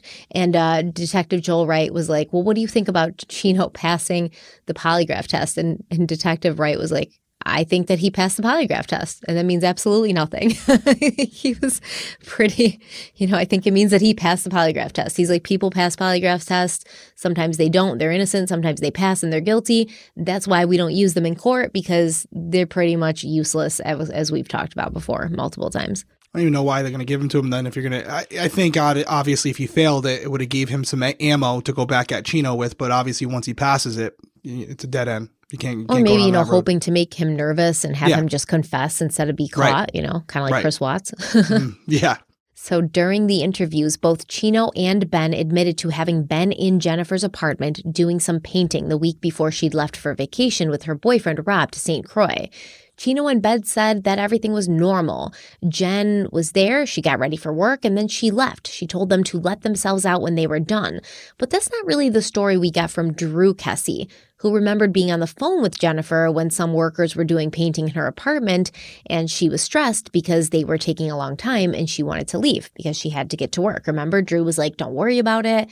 Like, just go to work, have them leave some of the paint, and I'll do it." And then they were like, "Well, we can't leave the paint." And so he was like, "Whatever, I'll just get paint. Like, don't worry about it. Just tell them to leave and you leave." So Jennifer clearly didn't feel comfortable leaving them alone in her apartment. So I believe that Chino and Ben saying that Jennifer told them, "Oh, just, lock up when you're done," I think they're lying, because Jennifer definitely did not seem like the type who would leave 2 men that she didn't know in her apartment alone. And we also know that anytime there were workers in her apartment, Jennifer made sure to be on the phone with her father, Drew, or her boyfriend, Rob.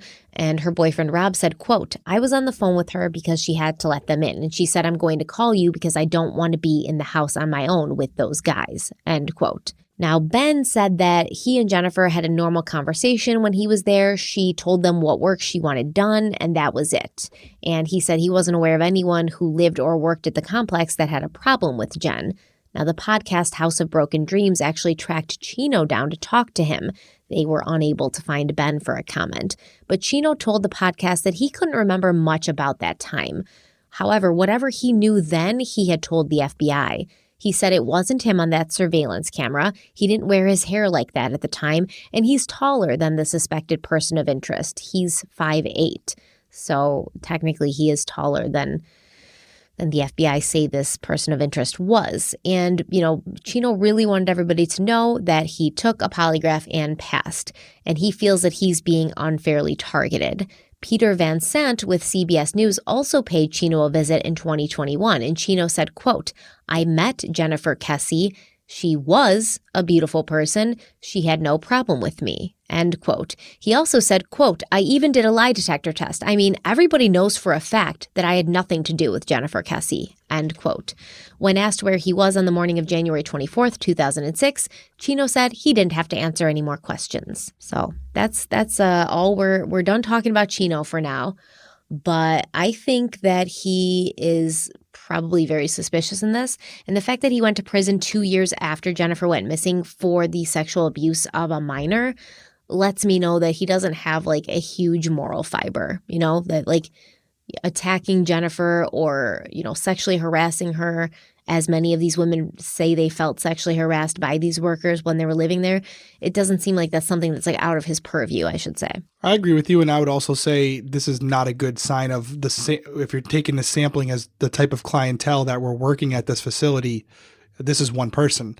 What happened if they would have followed the breadcrumbs on other contractors that were working there or other maintenance people? How many more people would have this type of background as they started to pull back the curtains?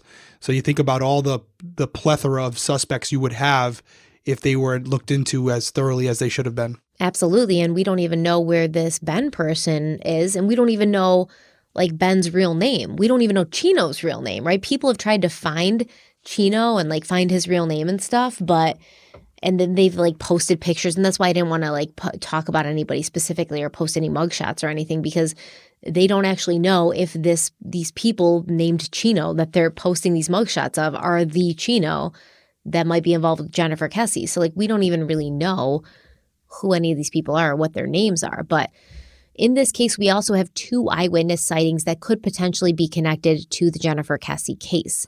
Now, the first comes from a woman named Juliet who left her home on Snowflake Court in Orlando, Florida, pretty early on the morning of January 24th, 2006. That's the day that Jennifer went missing. Juliet said she was rushing around that morning because her husband had recently been diagnosed with prostate cancer, and she needed to get him to a clinic across town by 8:30 a.m. for his first round of radiation. Juliet and her husband got in their car and they began driving, leaving Snowflake Court and heading to Moxie Avenue. And Moxie Avenue happened to be like kind of come out right across the street from Mosaic at Millennial, the Mosaic at Millennial apartment complex.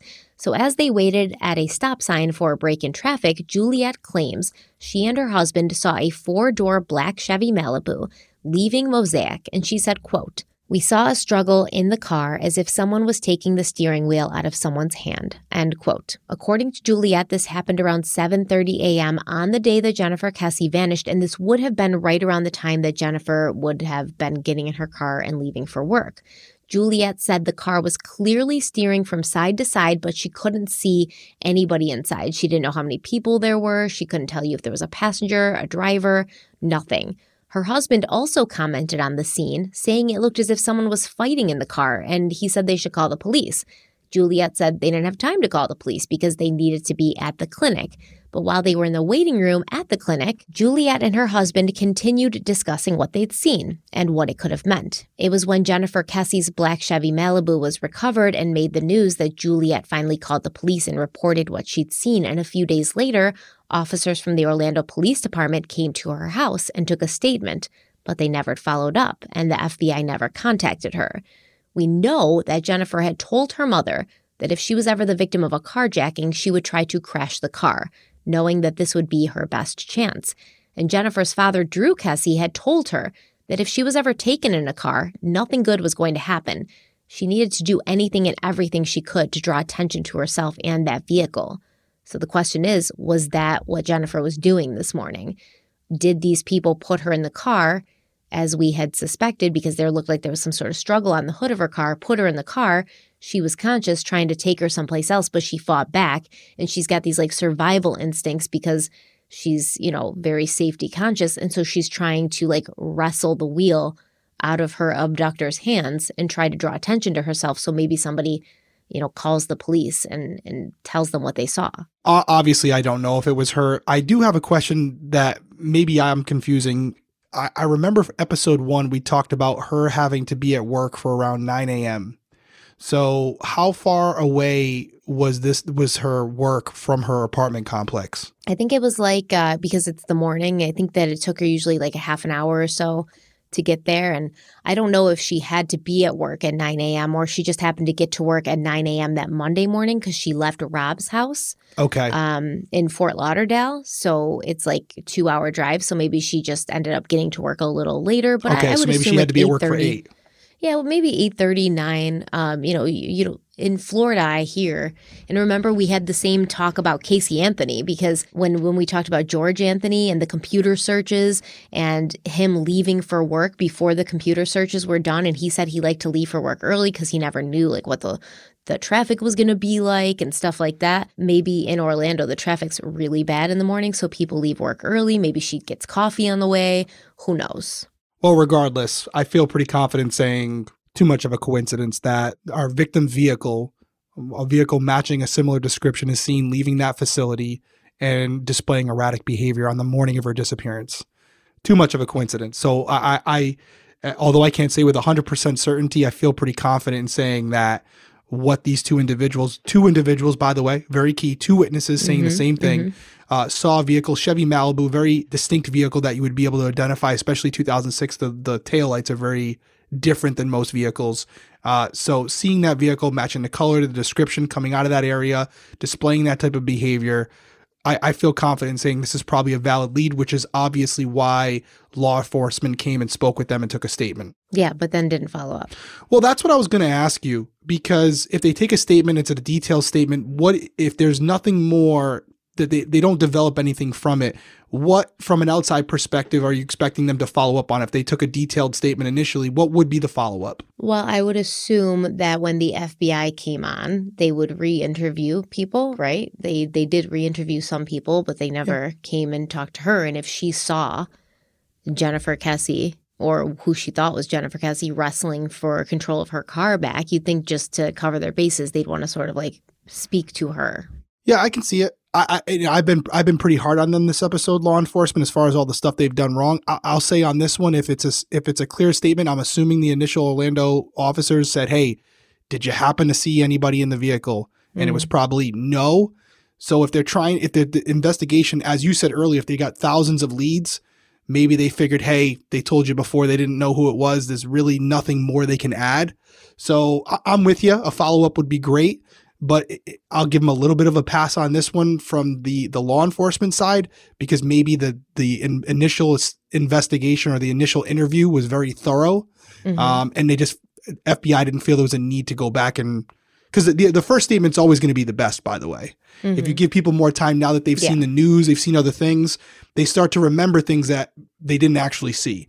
So usually your first statement's going to be the best. So I'll go easy on them on this one. There's too much other things that I didn't like earlier. So, but this is very compelling information to know. It really does give us a little bit more of a time frame and an understanding of what might have taken place. Yeah, because she said she didn't even see like what way they were turning, because they, like Juliet and her husband, had turned to leave and go to the clinic before the other car, assuming Jennifer Kesse and her abductor, even like pulled fully out of Mosaic. That's right. So they didn't even see which way they turned. Might have been 12 seconds. You're talking. So it's like how much they want to be helpful. They call police, but how much can they give you? So that statement might have been as detailed as it could be. And unfortunately, there was nothing more that they were hoping to get out of it. They might have said, hey, if you have more information, by all means, give it to us. But even then, you have to take into consideration that now they're seeing the media, now they're seeing other accounts, and they may start to try to fill in blanks because they want to help. Yeah. And I mean, not only that, I know it seems like a coincidence, but we don't know 100% sure that it was Jennifer and her abductor at that moment. That's fair. So you could say like, oh, at least this eyewitness gives us an idea of what happened. Like they didn't keep Jennifer at the apartment complex. They took her right away, but we don't even know for sure that it was Jennifer. So we can't even say that 100%. So it really not 100% leads nowhere. Yeah. But if we're gambling right now, we would both put a large sum of money on the fact that it was her vehicle. Yeah, I would definitely agree. If that's what was seen, if that was absolutely what was seen on that day, then yes. But we have to keep in mind eyewitness testimony is so unreliable. It could have been a different day, could have been, a different time. So we do have to keep that in mind too. No, it's a great point. And I will say, if it is the vehicle in question on that day, we also have to caution you guys not to automatically assume that it's exactly what it appears to be, which would be a situation where Jennifer is coming out of her complex. She's attacked, and then she's fighting for her life in the vehicle as they're driving away. There's also a situation where at that point, she's already been rendered unable to defend herself any longer. And this is the suspect or suspects fleeing the scene erratically because they're trying to get out of there as quick as possible. That could also be she may not be in the vehicle at that point in control in any way, shape, or form. So, and I also think because I'm playing both scenarios out, I think a lot of people, and we talk about thinking outside the box, right? So I think a lot of people would look at this and say, okay, you have damage on the hood of the vehicle. So this is what happened. She comes out, she's attacked from behind. There's a struggle on the hood of the car, and then she's brought inside the vehicle. And then as they're leaving, they're fighting over the steering wheel as they're fleeing. That's possible. But here's another scenario. She comes out to the car. They want to get her. They want to get her inside the vehicle as fast as possible to avoid anybody seeing anything or hearing anything. So they let her open her door. They let her start to get inside. And as she's getting inside, they push her in all the way. They hop in the vehicle as well. They shut the door. Now they're driving out. They're fighting over the car. She's trying to fight with them instead of maybe jumping out of the car. This is where the witnesses see them. Now, once the offender or offenders, because there could be multiple people in there controlling her, they go to a close location. They pull her out of the vehicle, and now they're fighting some more because, as you said, Jennifer's going to fight. And that's at the point when the damage on the hood of the car occurs. When they get her out, they're trying to restrain her. They're fighting on the hood of the car. And unfortunately, whatever happens after that point.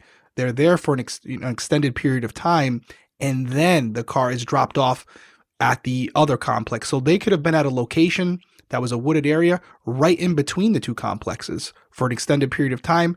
Then they drive down the rest of the way, drop the car off, and walk back to the apartment complex where their other vehicle is or where they had been working that day. Just something to think about. Yeah, definitely. I mean, it could, I think like what you said, that she might not even be in that car at all. Correct. Is Correct. Very telling. Yeah. She could be in a van. She could be in another car, but now they're taking their car out and they don't want to be seen in it. So they're trying to get their seat, whatever they're trying to do at that point. Oh, we don't want to look suspicious. So they're driving out of the parking lot fast, and the good witnesses saw something that was out of the ordinary. It does sound like it was a struggle based on what they were saying, but that's open to interpretation. It depends on their perception. Exactly. But we have another witness who believes that she saw something that might be connected to Jennifer Kesse. And this woman wanted to remain anonymous as well. They call her Elizabeth. I think Elizabeth sounds a lot like Mrs. Doubtfire, in my personal opinion, but Elizabeth said that in November of 2006, she'd been at her friend's house for the weekend. The friend's parents were in Philadelphia for a wedding, and this friend of hers lived on Lake Fisher in Orange County. And in 2006, there was only one house on this lake, the house that Elizabeth and her friend happened to be in, and then there was one being built next door. Otherwise, no other houses. The area was pretty secluded. Elizabeth said the house that she was at had a back garden that overlooked the lake, and she remembered that on the Saturday morning of that weekend, it was a nice and sunny day. So around like 8:30, she went outside and she decided to sit by the pool, at which point she was looking out over the lake when she saw something on the other side. The other side of the lake at that time was just fields and a sloping hill. So when a dark-colored pickup truck began driving through the fields, Elizabeth took notice and watched as it pulled up to the edge of the lake and parked parallel to the lake. She said a man got out of the truck, looked over his shoulder, and then pulled a large rolled carpet from the bed of the truck. Elizabeth said the carpet was pretty big and it looked like there was something inside. He threw the carpet over his shoulder, walked to the lake, and threw the carpet in before making his getaway. Initially, Elizabeth had said that she thought this was very odd. Why would someone throw a carpet into the lake? For years, she didn't say anything about it, but one day she heard about Jennifer's case and wondered if what she had seen could have been connected. So she called the friend she'd been staying with to verify that it had been November of 2006 that they spent the weekend at the house on Lake Fisher. This was a lake located just 12 miles from Jennifer's condo and just 1 mile from her place of work. The friend confirmed that Elizabeth had the month and year correct and hooked Elizabeth up with her boyfriend, who happened to be a Florida State Trooper, and he got Elizabeth in touch with law enforcement officials responsible for Jennifer's case. But before the police could do anything, the Kesse family decided to make a move, and they brought in 2 cadaver dogs to Lake Fisher in November of 2019. And Drew Kesse claims that 2 dogs hit on something, that they smelled something, that they alerted to something. But when the Orange County Sheriff's Department came in with their own dogs and divers, they claimed to have found nothing. Drew Kesse said that he was upset the police had only searched a small portion of the lake. He said it had been several years and the carpet could have moved or drifted, so they should have searched more of the lake. And the Kesse family and their PI ended up bringing in their own divers. They did radar, they brought in more dogs, but this time the dogs didn't hit on anything and the divers didn't find anything in the lake. Basically, Drew Kesse said they did everything but drain that lake.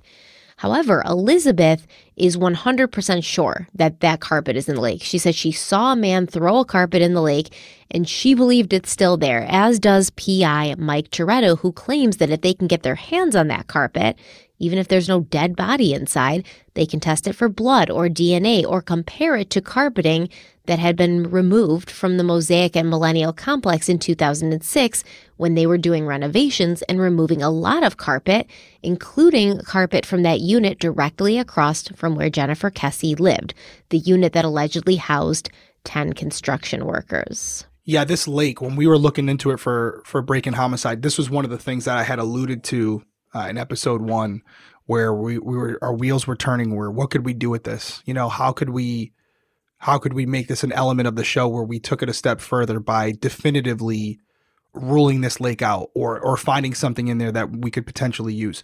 There's also a world where you find the carpet, and because of the condition, it's, you know, how long it's been in there, any type of evidence that would be contained within it may be gone. You wouldn't know until you tested it, because obviously a lot can happen in, what are we talking here? 17 years, I 17 think. years. Mm-hmm. Thanks for the math there. That's a long time.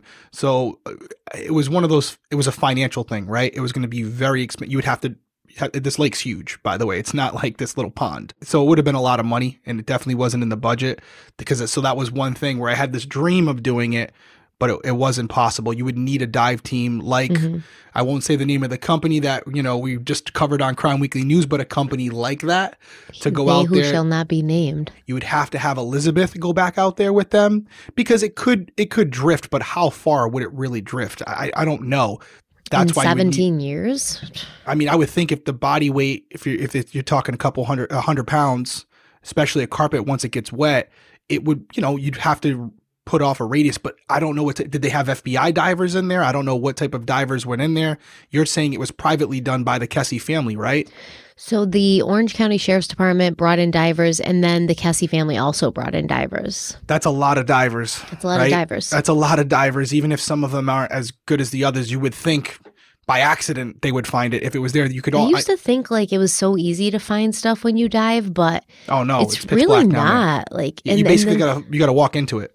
Yeah, the carpet could like look like, especially if it's like a neutral colored carpet, like it could really just blend in with like the lake floor, and it could be buried, like you said, like sediment and silt and all those other S words. Sand could just, I mean, this is Florida, so it could just be like completely covered up at this point. I don't know why I said this is Florida. I just think there's a lot of sand in Florida. Yeah, I mean, there is, but I mean, everyone should look it up. Everyone should look it up. You can see what we're showing it. Like, it's a big area, and it's not the biggest lake in the world, but it would be very expensive to drain. I don't even know if it would be possible. I don't even know if they would do it.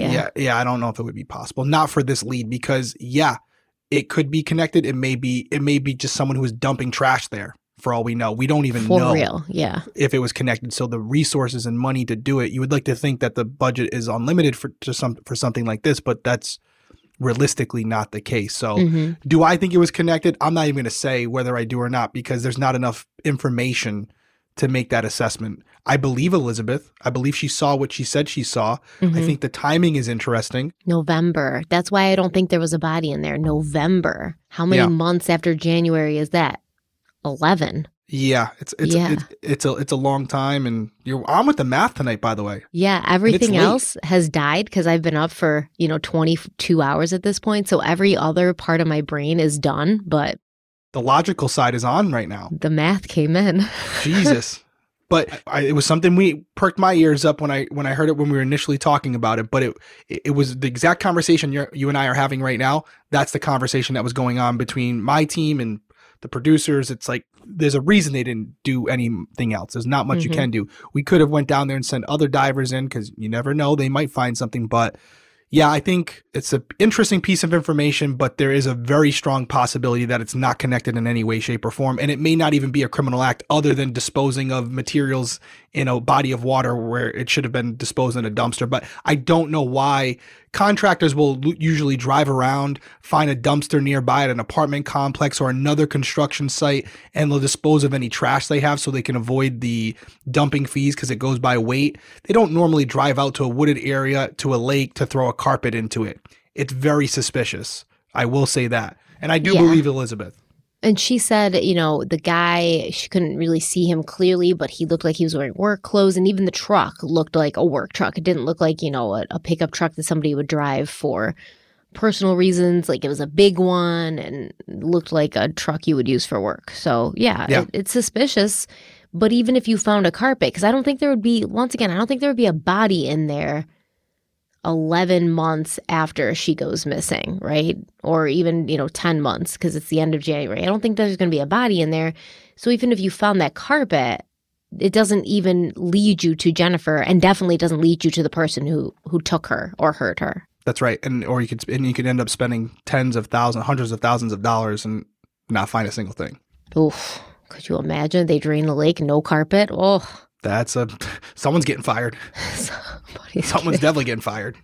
Just completely destroy a whole ecological Yeah, those are all the other things that we don't talk about that come into the process of draining a lake or any type of, when we think about, why can't they just break up the ground and start using, these are all conversations that happen behind closed doors where it's like, okay, what's the financial significance? What are the environmental significance? How many ecosystems are we destroying? Yeah, DEM's in the meeting as well going, no, you're not doing that. So there's a lot of different people that are involved in those decisions. And I think if it was stronger, for example, if they had said it was a black Malibu that was in the wooded area and it was the day after her disappearance, I feel like they'd be draining that lake. I feel like they would be more significant and they might say, okay, a Chevy Malibu black was over there and a guy gets out with a white outfit on and he drops a carpet in there. I feel like they're rolling the dice and draining the lake. But because of the time frame, because of a vehicle that probably wasn't on the radar, I feel like those elements were considered. Yeah, and I don't think at this point that they're going to continue going back to that lake either. No. If they've sent 2 different teams in there at this point. Yeah.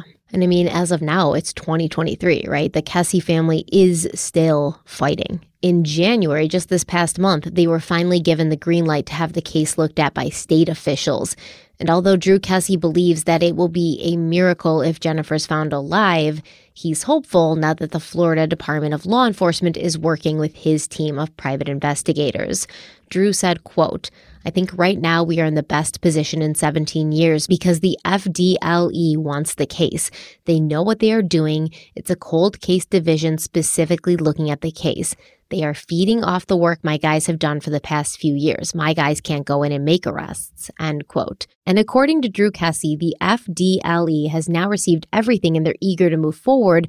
But the sad part is they have found that over the last 10 to 12 years, no one has been looking into Jennifer's disappearance. Drew said, quote, "We assumed things were happening, but when we received the files, there was nothing written in the last 12 years, end quote. That's crazy to me. The good news is that Drew and his family are still receiving leads. He said they keep receiving leads every week for the past 17 years, so there's paths to follow. But Drew sadly said, quote, "We doubt very much that Jennifer is still alive. It would be a miracle if she is. We just aren't willing to say, oh, well, and leave it," end quote.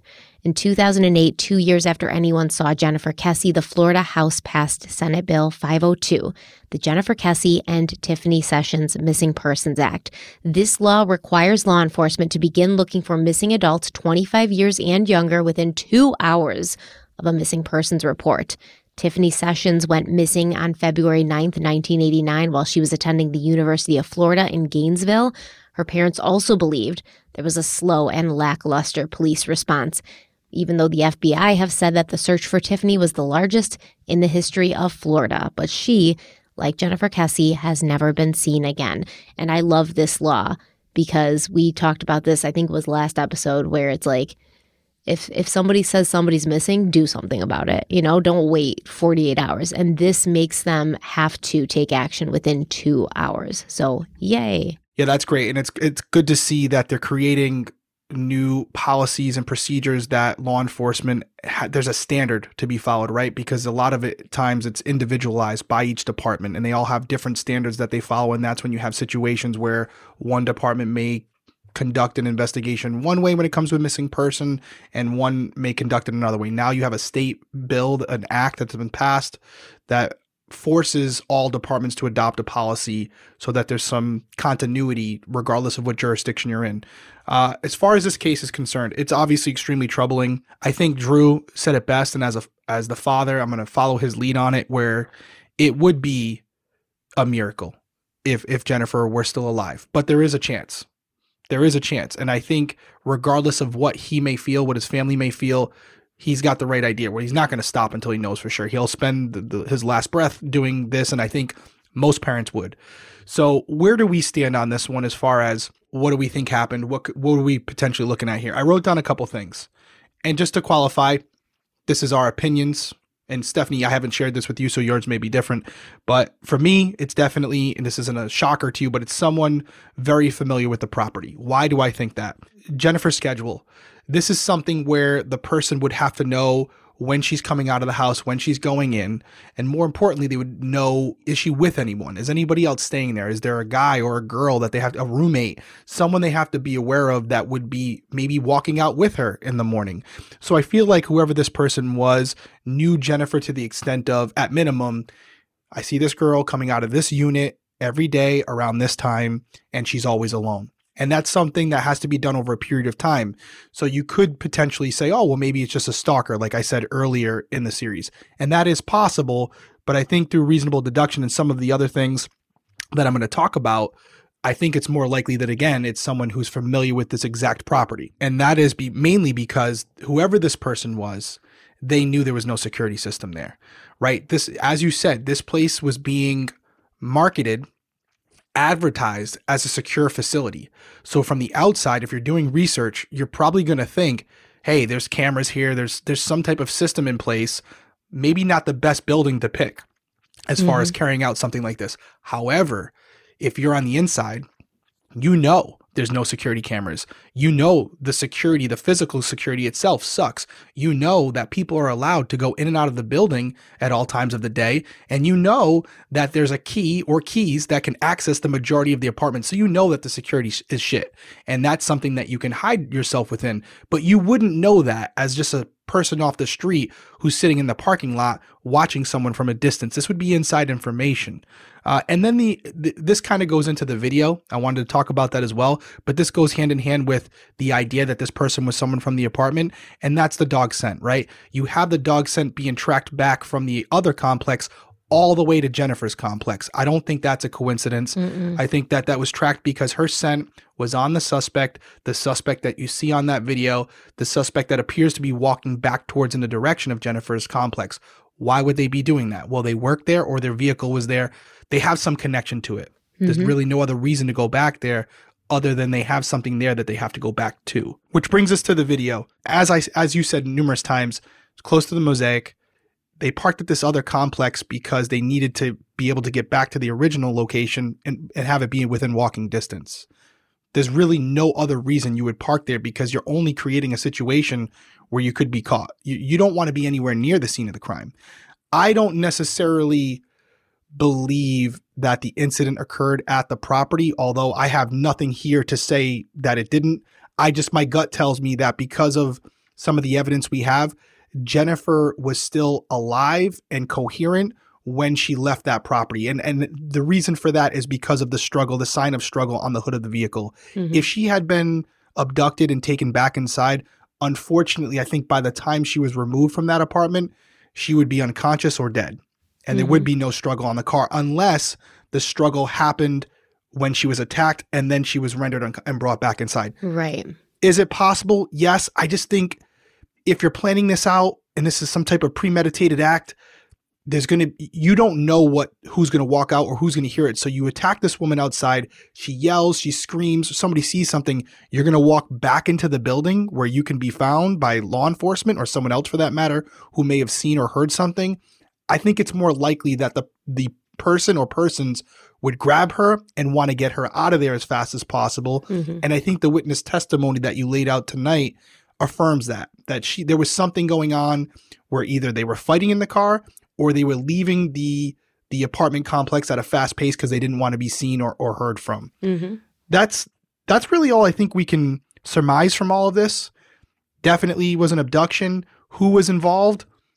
Nobody knows for certain, but I do think a lot of the evidence points in the direction of someone who was familiar with the property. I won't go as far as saying it's a construction worker, although based on the video and the painter's outfit, it kind of looks like, if I had to guess, I would say that. But I think it's equally possible that it's someone who's part of management, someone who's part of their lackluster security, or someone who actually lived at the building as the main resident, or maybe just someone who had been staying with another resident for an extended period of time. I think all those avenues are still at play. Absolutely. I'm on the same page. I think it's definitely somebody who lived there or worked there or both. Right. There's no other way. Like you said, there's no other way that they would know she lived alone, that she wouldn't be walking out with somebody, that somebody wouldn't be wondering, where she was right away. Things like that. There's no way that they would have known that. There's no way they would have known her schedule if they hadn't been there and watching her. I would go as far as to say, if you had to ask me, like, who did this, I would say it was one of the maintenance workers. Yeah. I don't know who. I wouldn't necessarily say Chino, Ben. I don't even know these people, But if there's like 10 of them living in the apartment across from her, they could be watching her. They could be even using their key to go into her apartment when she's not there. They could be doing things like that, similar to what Tammy was dealing with. And they could be like stalking her, going through her underwear drawer, stuff like that. And she just didn't notice. She was only there for 2 months. So that could have been happening. But either way, I don't think it's going to be solved at this point because somebody knows something. I think more than one person knows something, but they've kept quiet for this long, and there's absolutely no motive for them to be honest and upfront about what happened now after all these years. Yeah, you could have a dying declaration, but chances of that are slim to none. I agree with you. And I think we're in a situation where there's no way to avoid the fact that this was broad daylight in a pretty populated area, right? I mean, we're learning now that there was a lot of residents there, a lot of contractors. Not a lot, but a good amount. Enough where if I were the offender, probably not the time or place that I'm going to pick to attack someone, because there's too much risk that someone's going to see me, see my vehicle, see something that's going to link back to me. There's a lot better places to take advantage of a situation where obviously the cover of night, a more private area, somewhere it's a little bit more secluded, a lot better potential spots to pick a victim. Kind of feels like they were confident that nobody was going to see them, right? Exactly. To choose this time and location, something. That you're not going to be seen or heard. How else would you know that unless you're very familiar with that specific property? And I don't think we're like figuring out something really unique here. It sounds like in the information that we had, law enforcement believes that as well. They don't think this was a random act of violence. They think it's someone associated with the property. And I think we tend to agree, which is why I just wish there was more done at the time when it happened, because that was when it was the best opportunity to really make people uncomfortable. Including subcontractors, contractors, residents. Get everybody's name. Everybody's. It's got to be uncomfortable. Yeah. It's got to be uncomfortable. It's got to be invasive. If you need to get search warrants, then you need to get search warrants. But you got to make an attempt to identify every single person who had been at that property the week leading up to it, the week after. And by the way, anybody who decided within a couple of weeks to maybe not work there any longer or stop showing up or moved out relatively soon after. These are all things you got to be documented. They were like coming and going, they just showed up when they wanted. So there wasn't any rhyme or reason or order to it anyways. Yeah. No, it seems like it would be a cluster, but it doesn't mean you shouldn't try. There should have been, at least at minimum from what we've seen, there should have been more documentation showing that law enforcement was making people's lives very uncomfortable because they were being a pain in the ass, frankly, trying to identify every single person and speak with them one-on-one. Yeah, it doesn't look like that happened. It doesn't. You're right. Maybe it did, though. I don't know. Maybe it did and they didn't talk about it or write about it or That's the problem, though, right? Yeah. That's the problem. Well, because I don't think it happened. That's why I think they didn't talk about it and write about it. Because if they spent their time like harassing people and trying to get their names and stuff, you best believe they're going to be shouting themselves out on paper so that everybody knows how hard they worked and what they did. That leads me to believe that it didn't happen. But this is my opinion. No, I think you're right. And I think it's sometimes easy for people to say, oh, well, they didn't document it because it ended up as it was a dead end. Well, I disagree with that. And I think most investigators would, because it's as important to identify persons of interest or even suspects as it is to exclude certain people. They're both equally important, because if you have a pool of 100 people, what's going to be easier to solve? A pool of 100 people or a pool of 10 people, right? Well, the only way to do that is to go to all the other 90 people and find alibis or be able to definitively rule them out with exculpatory evidence. You can't do that unless you document it, because other investigators are going to look at it and they're not going to know that that's been done. And now you got people chasing their tails. So you got to document everything. You have investigators coming after you, even if they're cold case investigators, and you want to set a good foundation for them. You don't want to just be like, well, I looked and didn't find anything, so that guy can figure it out for himself too. Like that's kind of a dick thing to do, right? No, you got to document. Sometimes it's just laziness, right? I've had it be, as a sergeant, I've had it happen where it's like, hey, did anybody follow up with this case over there? Yeah, I went there last week. Well, I'm looking at IMC right now, and there's nothing in there that says that you did it. It says it's closed, but there's no narrative. So even if it's like 2 sentences where it's, this date, this time, Detective Lavasser went by this location, spoke with Stephanie Harlow, stated that she didn't see anything at this time and date, case closed. Just something there is better than nothing, because now you can go back and talk to that investigator if you want to follow up with them. If you don't write anything down, how do I know? So it's not an isolated incident to Orlando PD. It happens a lot, unfortunately, but this is a frustrating case because it's a solvable case, or it was a solvable case. And I think at this point, Drew and his family is just hoping that there's somebody out there with a conscience who may be aware of what happened to her, but not directly involved.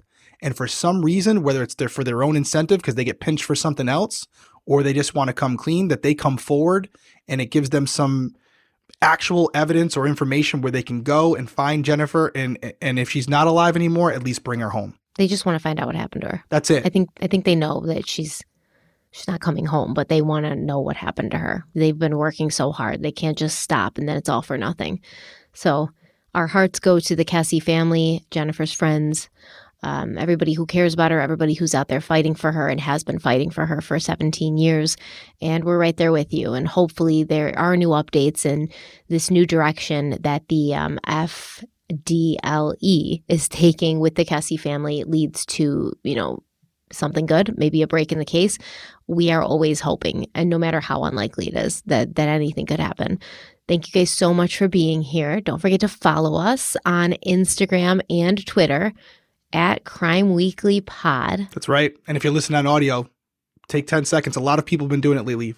5-star review, little comment. It goes a long way. Helps boost us up on Apple Podcasts and Spotify. Yes. Thank you guys so much. We will see you next time for a brand new case. And I am going to bed now. All right, guys. Stay safe. Good night. Bye.